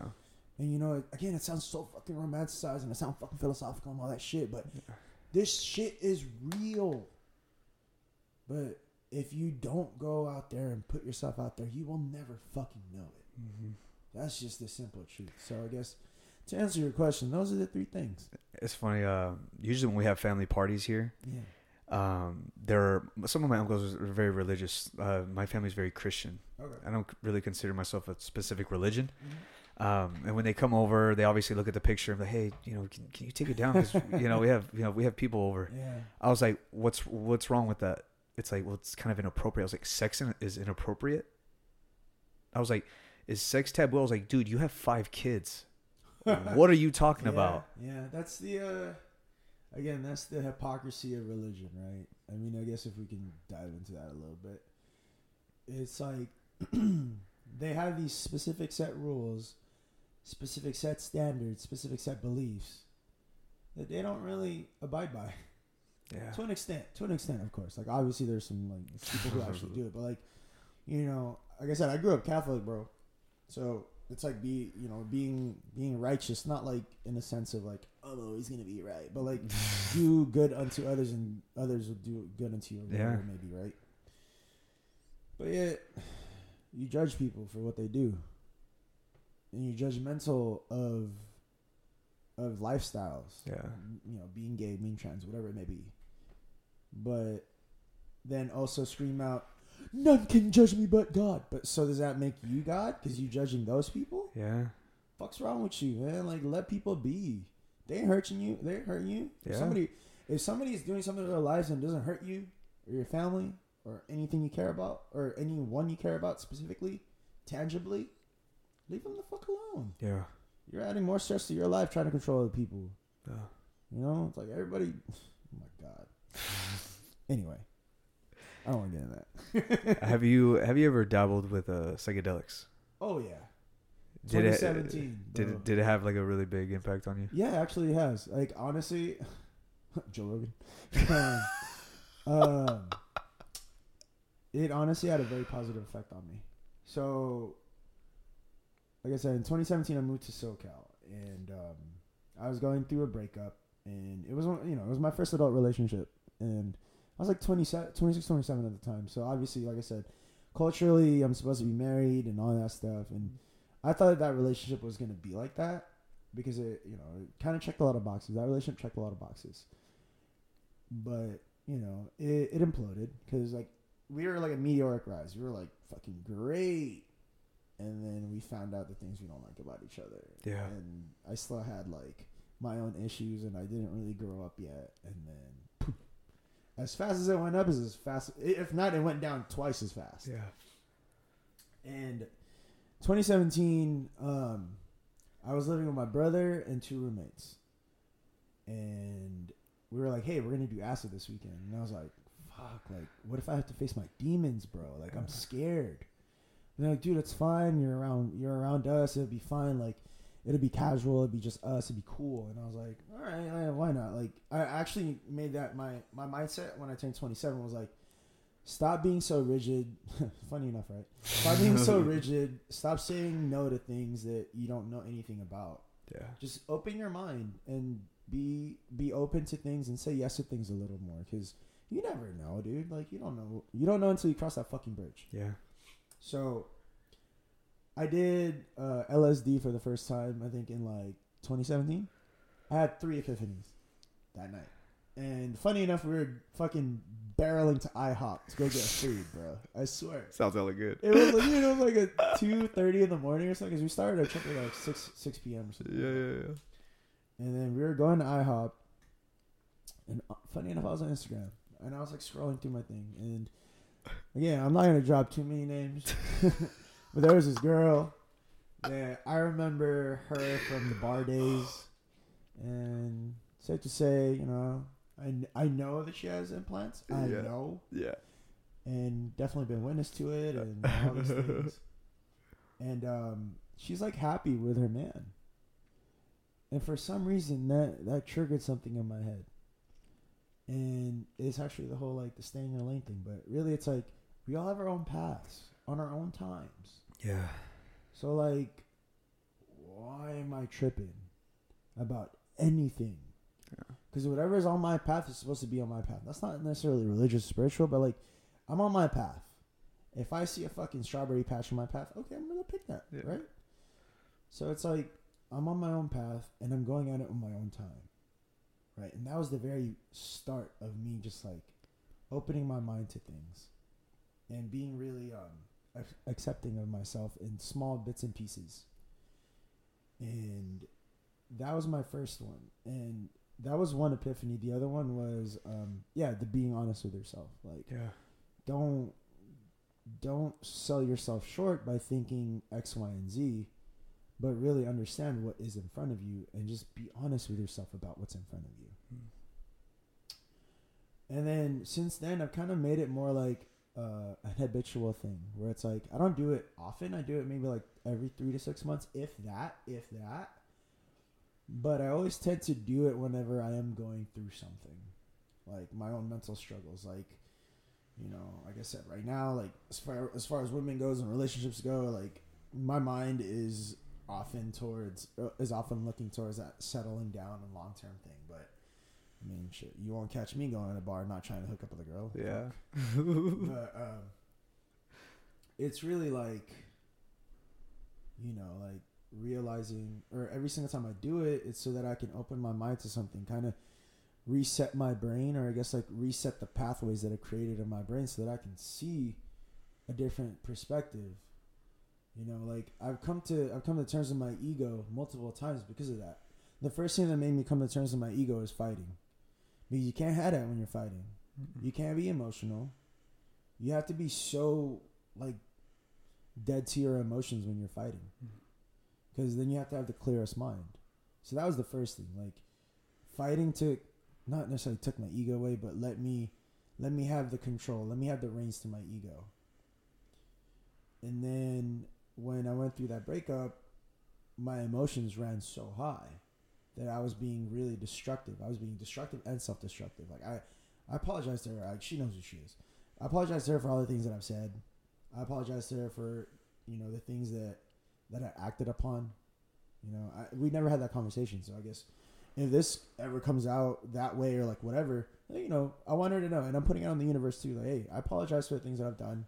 You know, I was young, stupid, emotional. You know, I don't think poorly of her. She is who she is, whatever. And I lost my train of thought. But yeah, so it's like whenever I've done psychedelics, it's really more like to kind of reset the pathways in my brain and kind of just like see something else for what it is. And you know, that's when I started journaling too. Like I have a journal. I have 2 journals at home. Me too. Yeah.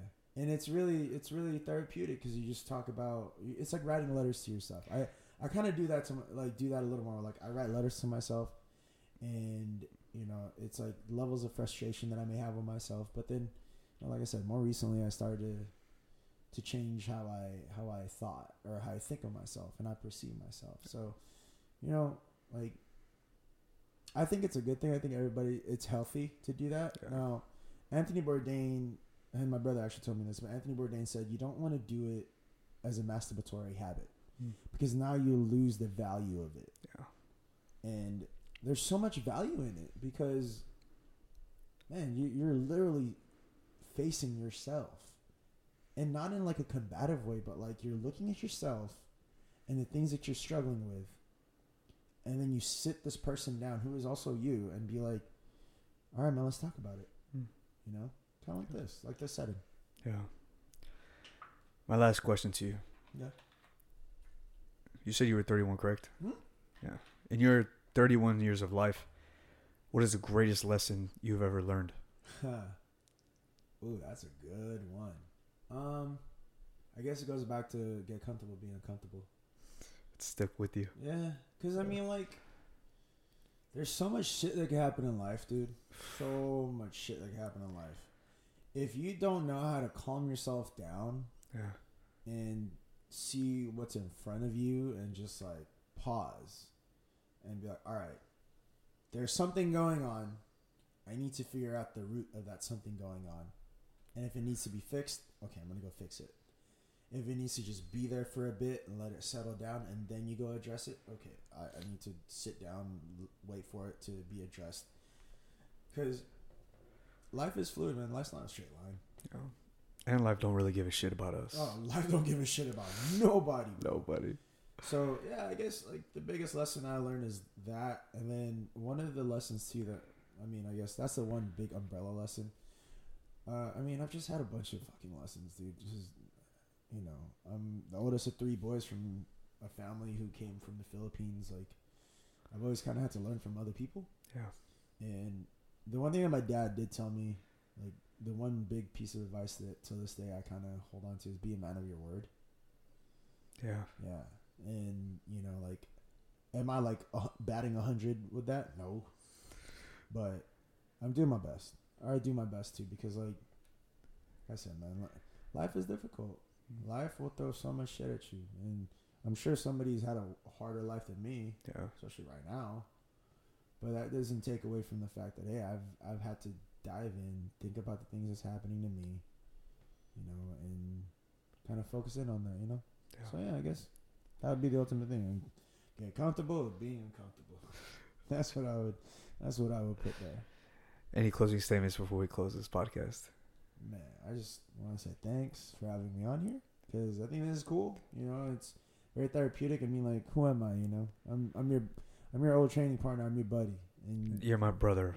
Yeah, and I'm your, you know, and we're brothers at arms, and we're brothers. Yes. And you know, you wanted to do this because this is like a way to have a conversation, but an honest one at that. And you know, for me, like, the fact that I've been focusing on my own mental health, like, I think that that's so important nowadays, you know, and to just be able to talk to somebody and like be open about yourself. Like, trust is so hard, right? But I've always kind of felt that everybody deserves a level of trust. Everybody deserves a level of respect until they give you a reason not to give them both, right? Because a lot of people are like, oh, I don't trust anyone. Because everybody's out there for everybody. Sure. Well, then why don't you just break that cycle then? Yeah. You know? Yeah. So, yeah, I guess, you know, I don't know if I have a specific closing statement, but fill your life with gratitude, respect each other, show each other love, and just watch how life gets good. I feel like this is the less I've ever spoken in my podcast. Because when the big brother speaks, you listen. Oh, thanks, man. Literally. I mean, you know, like you kind of preface, like, our relationship has always been this dynamic where it's like, hey, man, I'm not going to lead you astray. I'm going to tell you how it is. Yeah. But that doesn't mean that I don't give a shit about your feedback. It's like, I'm going to just tell you how it is. Yeah. You know, and, you know, the beauty of us having this conversation is that it doesn't necessarily have it doesn't all have to be about fighting. It's so many other things. Yeah, because the thing is, we're in a place in our life now where it's like, you could say you're in your mid-20s now. Yeah. Right? And the thing is, you're trying to build wealth. You're trying to build assets. You're trying to do all these things, which is great because now you're taking the lessons you had from fighting to life. Yeah. And you're trying to build something for yourself. And I'm doing the same thing. Yeah. We're all on our different paths. We're all in our different times. And we're all just doing the best that we can, man. It's simple as that. And Joey, man, thank you for whooping my ass those days. Like truly, man. Like those were the early days where I was like truly tested. Yeah. Like not as a young man, but me trying to be developed as a fighter. Yeah. But during those times is where I learned so much for myself. Hey, man. So much. You know what I mean? To go through it. Yeah. I mean, shoot. Like I shouted out Eric Luna earlier, and that Muay Thai team, bro. Yeah. When I was starting out, they were the ones who handed me that. Yeah. I remember sparring with them, and tears were running down my face, and I was telling myself, "You asked for this. You wanted this. You asked for this." Yeah. So, like I said, everything that sounds smart and good that comes out of my mouth, or the things that I do, is usually from somewhere that is either smarter than me, better than me, or whatever it may be. Yeah. And like all these things that I've said, for the most part, I spun it to my own flavor, but it's coming from somewhere else, man. Yeah. In my intro, when I was introducing you to the podcast, I say that you're one of the greatest people I know. Oh, thanks, man. And if I don't have a big brother, I don't. But if I did, it'd definitely be you. Thanks, man. For sure, man. But thanks, man. Joey, thank you for everything you do, brother. For me, for your family, just everything you do for people. It's beautiful to see, man. And I really won't be surprised on all the success that comes your way. Oh, thank you. I do my best. I love you, brother. I love you too, man. Ladies and gentlemen, we are out of here. Peace.